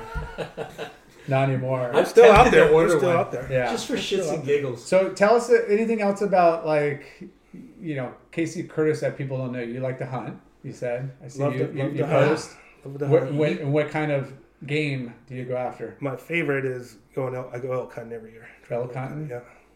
You go pheasant or bird or what do you do? Dove? We go dove hunting. I've been dove hunting with my family since I was 4. Yeah. With my dad. So I got into hunting through my dad. My dad liked to hunt, but we would always go. September 1st is opening day for dove hunting. Yeah. So we'd always go dove hunting in Blythe or Yuma, Arizona. Yeah. And that was always September 1st. So, and that's like the kind of the start, like August, September, October, even November. Those 4 months are basically when you would be able to go hunt deer, go hunt elk. Bird hunting opens, and then duck hunting eventually opens and goes till about February. And you're one of your hunting partners is Josh Hansen, right? Yeah. So me and Josh, which we knew each other but never were like good friends, and then I kind of met him through repping and talking to him, and then one of my buddies was just like, dude, you should talk to Josh about hunting. Yeah. I'm like, really? He's like, oh yeah, he loves to hunt, and so it's I mean, hunting, especially if you're chasing big game like elk's a whole different. It's a lot.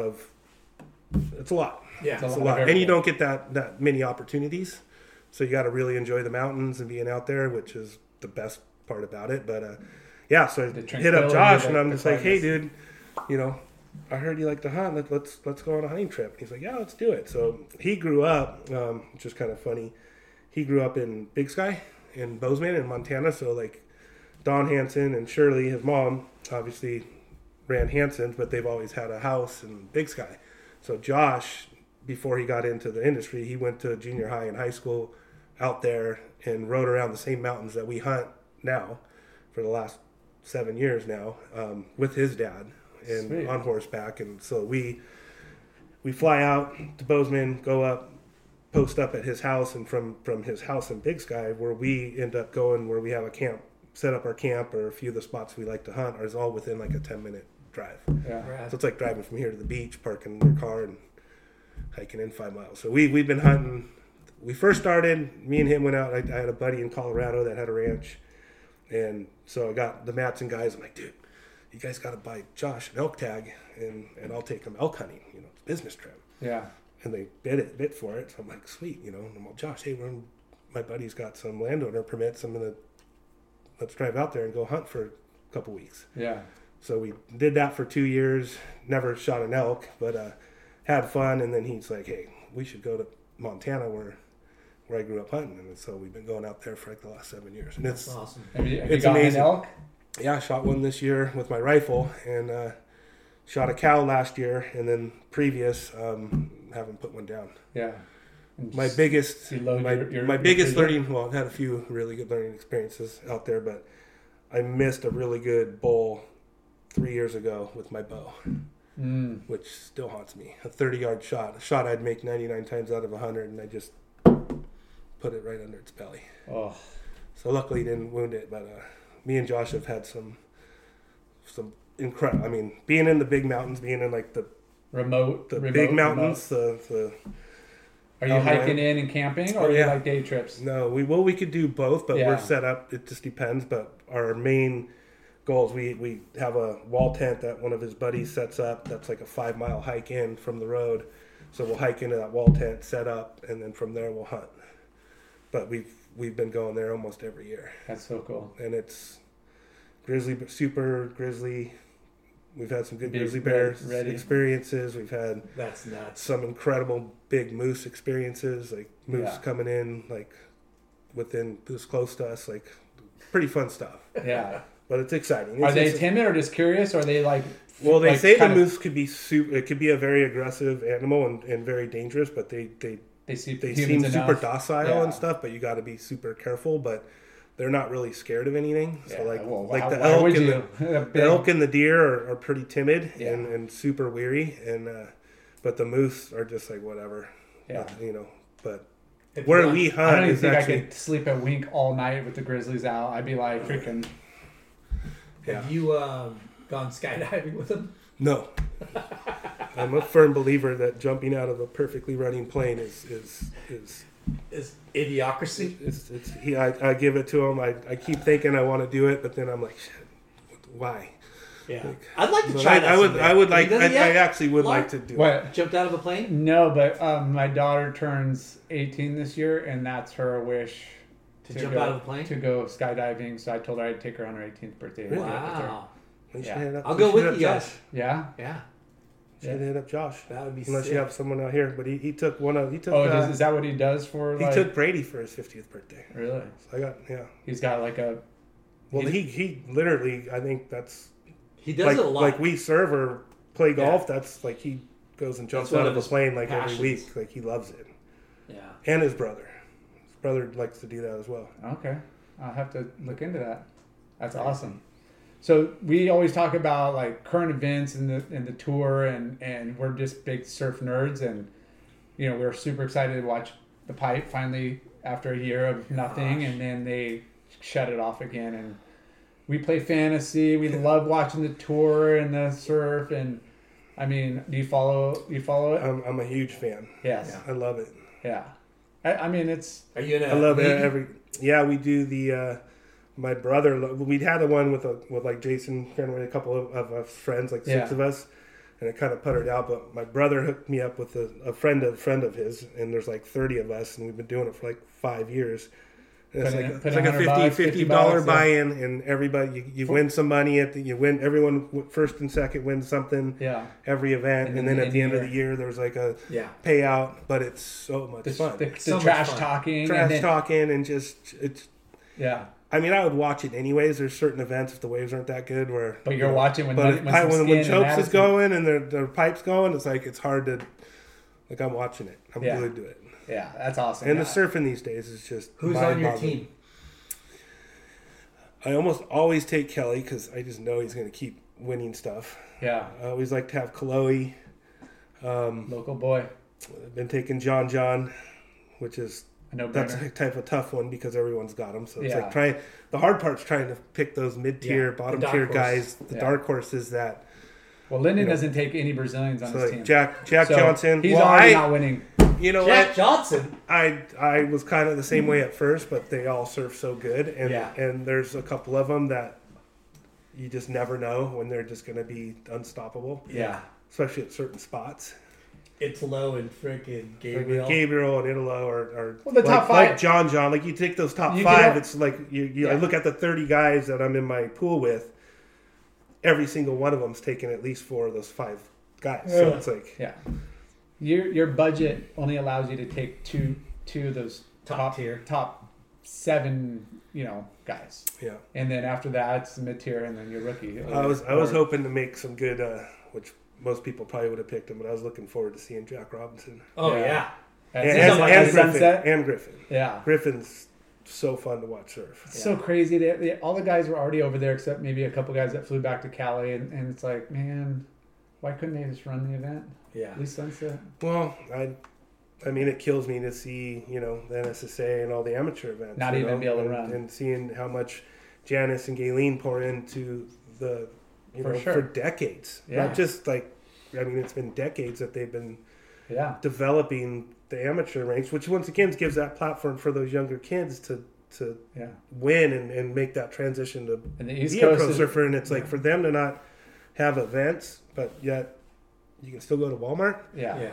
When there's 1,000 people in there, but we can't, I would think, and my kids play sports like yours, so we've been, volleyball and softball, but any of the outdoor sports, I feel like they should be able to play, make it to where, let the kids play. Let the kids play. The beach, they could have it to where it's like, okay, every family's got to be 10 feet apart or whatever, or just come down for your heat. Like they could do stuff to where it wouldn't be nearly as bad, and they could totally fly under the radar. And it's a bummer that they're running it on the East Coast, and you don't hear any major drama. All these kids and parents got COVID outbreaks. They're doing it respectfully on the beach. And I think it hurts the youth for sure. But it also hurts all the events that go on down at all the local communities, and all the business that Jacks and HSS get from being in the restaurants and participants of the events and getting all those people coming and going. Yeah, my wife's driving our middle son and another teammate to Utah this weekend for a water polo tournament. Wow. Yeah, we were like, "You're going." Are you surfing for San Clemente for West Coast Board Riders? No, I haven't done Done any one of yet? that. And if I did, I would probably Dude. I would be on the Dana Dana Point? Point's team. Yeah. Woo! And I that's respectable because a lot of people like. Well, and it's that's where really your home is. where Yeah. where my surfing roots are. Like I Yeah. grew up in San Clemente. I grew up in Dana Point. Who heads up Dana Point? Kirkshank. No. And Eric Diamond. Oh, Diamond. Diamond. Yeah, Eric Diamond. Diamond. Pat's did. been helping. Yeah. Pat. Yeah. Yeah. And Well, when we and start Benny's going, on it, hopefully, and- hopefully you get on Well, board I'm gonna there. start practicing. yeah. Look at you all talk. What? What? Why don't you do it? I will. Yeah, right. I've done one. Come on, dude. No, those things seem so awesome. Like I've Yeah. went and watched a couple of them. Like I remember going to Australia, and they've always been like that, Yeah. where they have their clubs and they do their surf clubs, and like every good surfer comes from one club Some or the other. Yeah. For sure. So the fact that it's taken us so long to figure it out is Yeah. kind of hilarious, because you I look don't what it's done like for Santa Cruz and Yeah. the Central Coast and I've been Ventura. And, I've been telling people on the East Coast about it, and the dudes from Heritage, Kev Mo, and yeah, Kev Mo's awesome. he's awesome. And I kept telling him, dude, you guys got to start. We're killing, not killing it, but it's starting to become a thing here, and it's up and down the West Coast now. You guys got to get it going. Yeah. And they finally got it going. And then if you look at it now, there's tons all from New Jersey all the way down to Florida. So Yeah, Florida's that's got awesome. a ton Yeah. of Dude, they would have such great teams. There's so many like. oh my gosh. Yeah. Well, lately, like there's a Space Coast Board Riders Club, I didn't know. Jacksonville, St. Augustine. Like, Oh wow. they're starting to get, and Florida's been open for a while now. Oh, for sure. And they've been posting all kinds of workouts and events lately, so Yeah. it's pretty bitchin'. And Corey's back there full time, so they got some. Yeah, and they got and some guys. CJ's Yeah. back there full time, right? Shay's back there full coming time. and going. Yeah. I'm just talking, those generations. Like you got the Yeah. old reps like us, all the Yeah. old pros that have, are still It's a great concept. doing it. But then the youth, the guy, Yeah. and when we go, Guys we that see are older. everybody we know, Yeah. and then hang They're out with great families. events. It's They're great events. Yeah. And it supports the community, and it gives the kids where they're there's no national team anymore, or maybe the parents don't have all this money to hire a coach and a private instructor. Where our HB, you got Brett Simpson, Brandon Gilmet, Oh, yeah. Danny Nichols, Jeff Deffenbaugh, me if they don't want to win heats, but and everybody helps out the kids, and they want to help Yeah. bring them up and I mean, I think Give 'em some that, to be feedback. honest, I think that's kind of the future of for sure. contests, for sure, until they can get those NSAs back going. And, Yeah. Yeah. and even when they do, that's still like a great thing. Like you said, just that camaraderie and, our generation helping out the younger generation. And, Yeah. we just need some of those big companies to put some more marketing dollars behind each. Yeah. Yeah. So what's who's the best surfer right now, John Gunn? Gabriel? Why are you feeding him? Why don't you just say Kelly? who's the best surfer? Quit giving him. Well, Jordy? if I had to think about the last 2 months, Julian? I would say Peter Mel. Peter Mel. Woo! Yeah, Pete Peter Mel. Mel, the Condor. Honestly, I mean, yeah, all those guys you mentioned are incredible, but I think John's hands down the best surfer Yeah. in the world. Yeah. Did you I see think, that? I think Gabriel's a close second. Yeah. Italo too. Yeah. Did you see the? Was it Vans Triple Crown Digital whatever awards? I didn't watch it. John won for men's, and I think Carissa Moore won for women. But they showed a clip of John. I think it's Sunset, Yeah. but Sunset is, and it's big Sunset, it's good size Sunset, and the way he surfs it, you're just how you like. Yeah. That's a hard wave of freaking. Fading, And he's laying on a rail. Sunset He's is a super hard wave to surf. Yeah. And to surf it like some of those guys do, like they're riding a 6-foot point break. yeah. That's how he's Like riding. the rail turns he's doing, and the timing is Dude, unbelievable. when you The board placement on the wave later on when you have is a like a chance to check it out, I forget where I watched it, but it was WSL or Stab or. I saw some of the highlights. I saw his two. But the way he Waves surfs in this wave, like a big drop in, big wave, drop in, full on gnarly bottom turn, and then straight up in the hook, or I'm just like timing and speed and flow. 2 in a row. Everything. Well, what's trippy for me is that they're all riding, their Hawaiian quivers are like, I got 3 6.0s and 3 6.2s, and then when it gets really big, I'm busting out my 6.4. It's crazy. Like literally, that's those guys like John John's probably riding a 6.4 in that Sunset. And he's 6'1", and it's like not like when we were out doing it, it was like I didn't even have a shortboard. It was like I don't think a paddle out Sunset under 7.2. Yeah, so it was like you had your 6.6 for your normal everyday stuff, maybe a shortboard. Yeah. And then it was like 7.0, 7.6, 8.2. Yeah. So Sunset. I don't think I ever paddled out there less than a 7.6. It's crazy how things have changed dramatically so much. Yeah. It's pretty wild. Good though. Yeah. Obviously, you look at their talent and the way they're surfing. You're like, it's just same volume, it's just different places. Yep. Yeah. Awesome. Yeah, I don't know. Yeah. So recap, dude. This is gonna do it all over again. Yeah, we got to do it all over.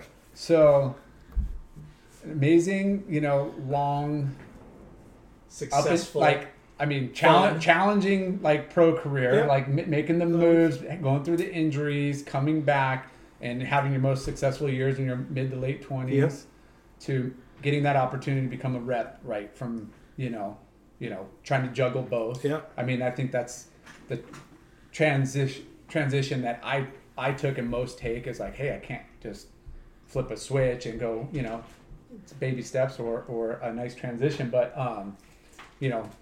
Hovind giving you that opportunity, and then Block, and then Block's been huge, Matson's been huge, and Salty Crew obviously has been huge, and the cool thing is I love the brands I work with. I absolutely love everybody there, and it's been fun. Yeah.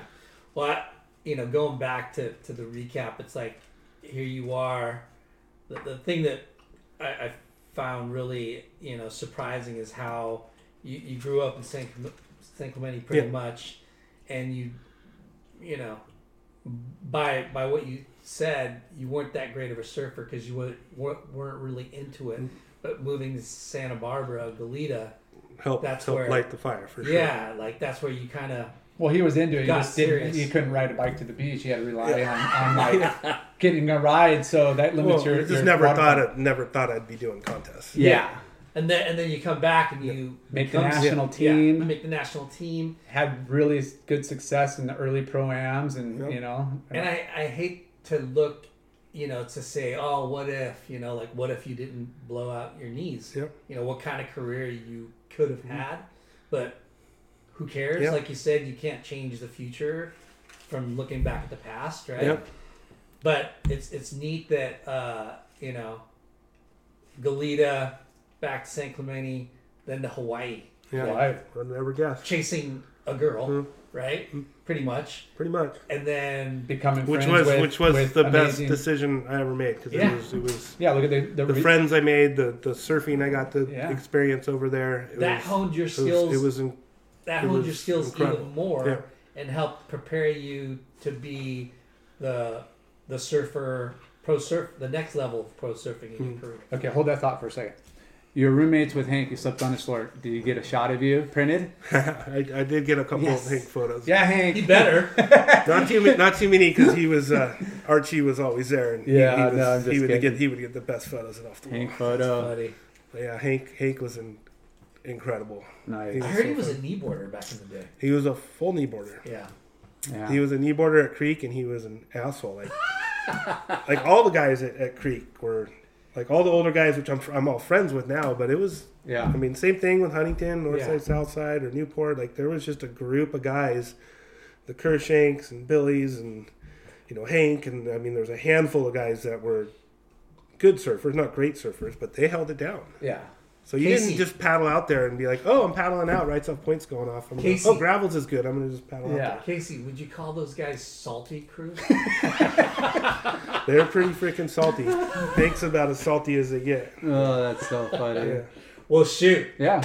It's been 2.5 hours. Thanks, bro. Shit. Thank you guys. Okay, now can you get over to the surf shop and do some count fill? All right, later. I'm gonna have to. Let's not forget to thank our sponsors today. Yeah, Pot of Sushi coming through. Thank you so much. Tasty beverages from Ashland. Yeah, hard bonsai seltzer. bowls. Get one of these in San Clemente. Bonsai bowl. Yeah. Well, Casey, knee brace, Curtis. Thanks. I'll bring you one. I got like 12 of them. Do in my attic. He's got bad knees. I got bad knees. Yeah. Thank you so much, dude. This has been an honor and a privilege. It's fun hanging out with you. You're freaking one of the best sales reps out there, next to me and Mark. To you two. Let's keep the dream alive. Instead of working, let's go surfing. Yeah.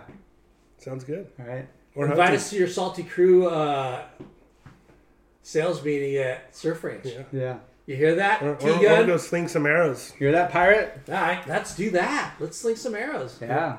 Let's jump out of a plane. Let's do it all. All right. Peace. Later, guys.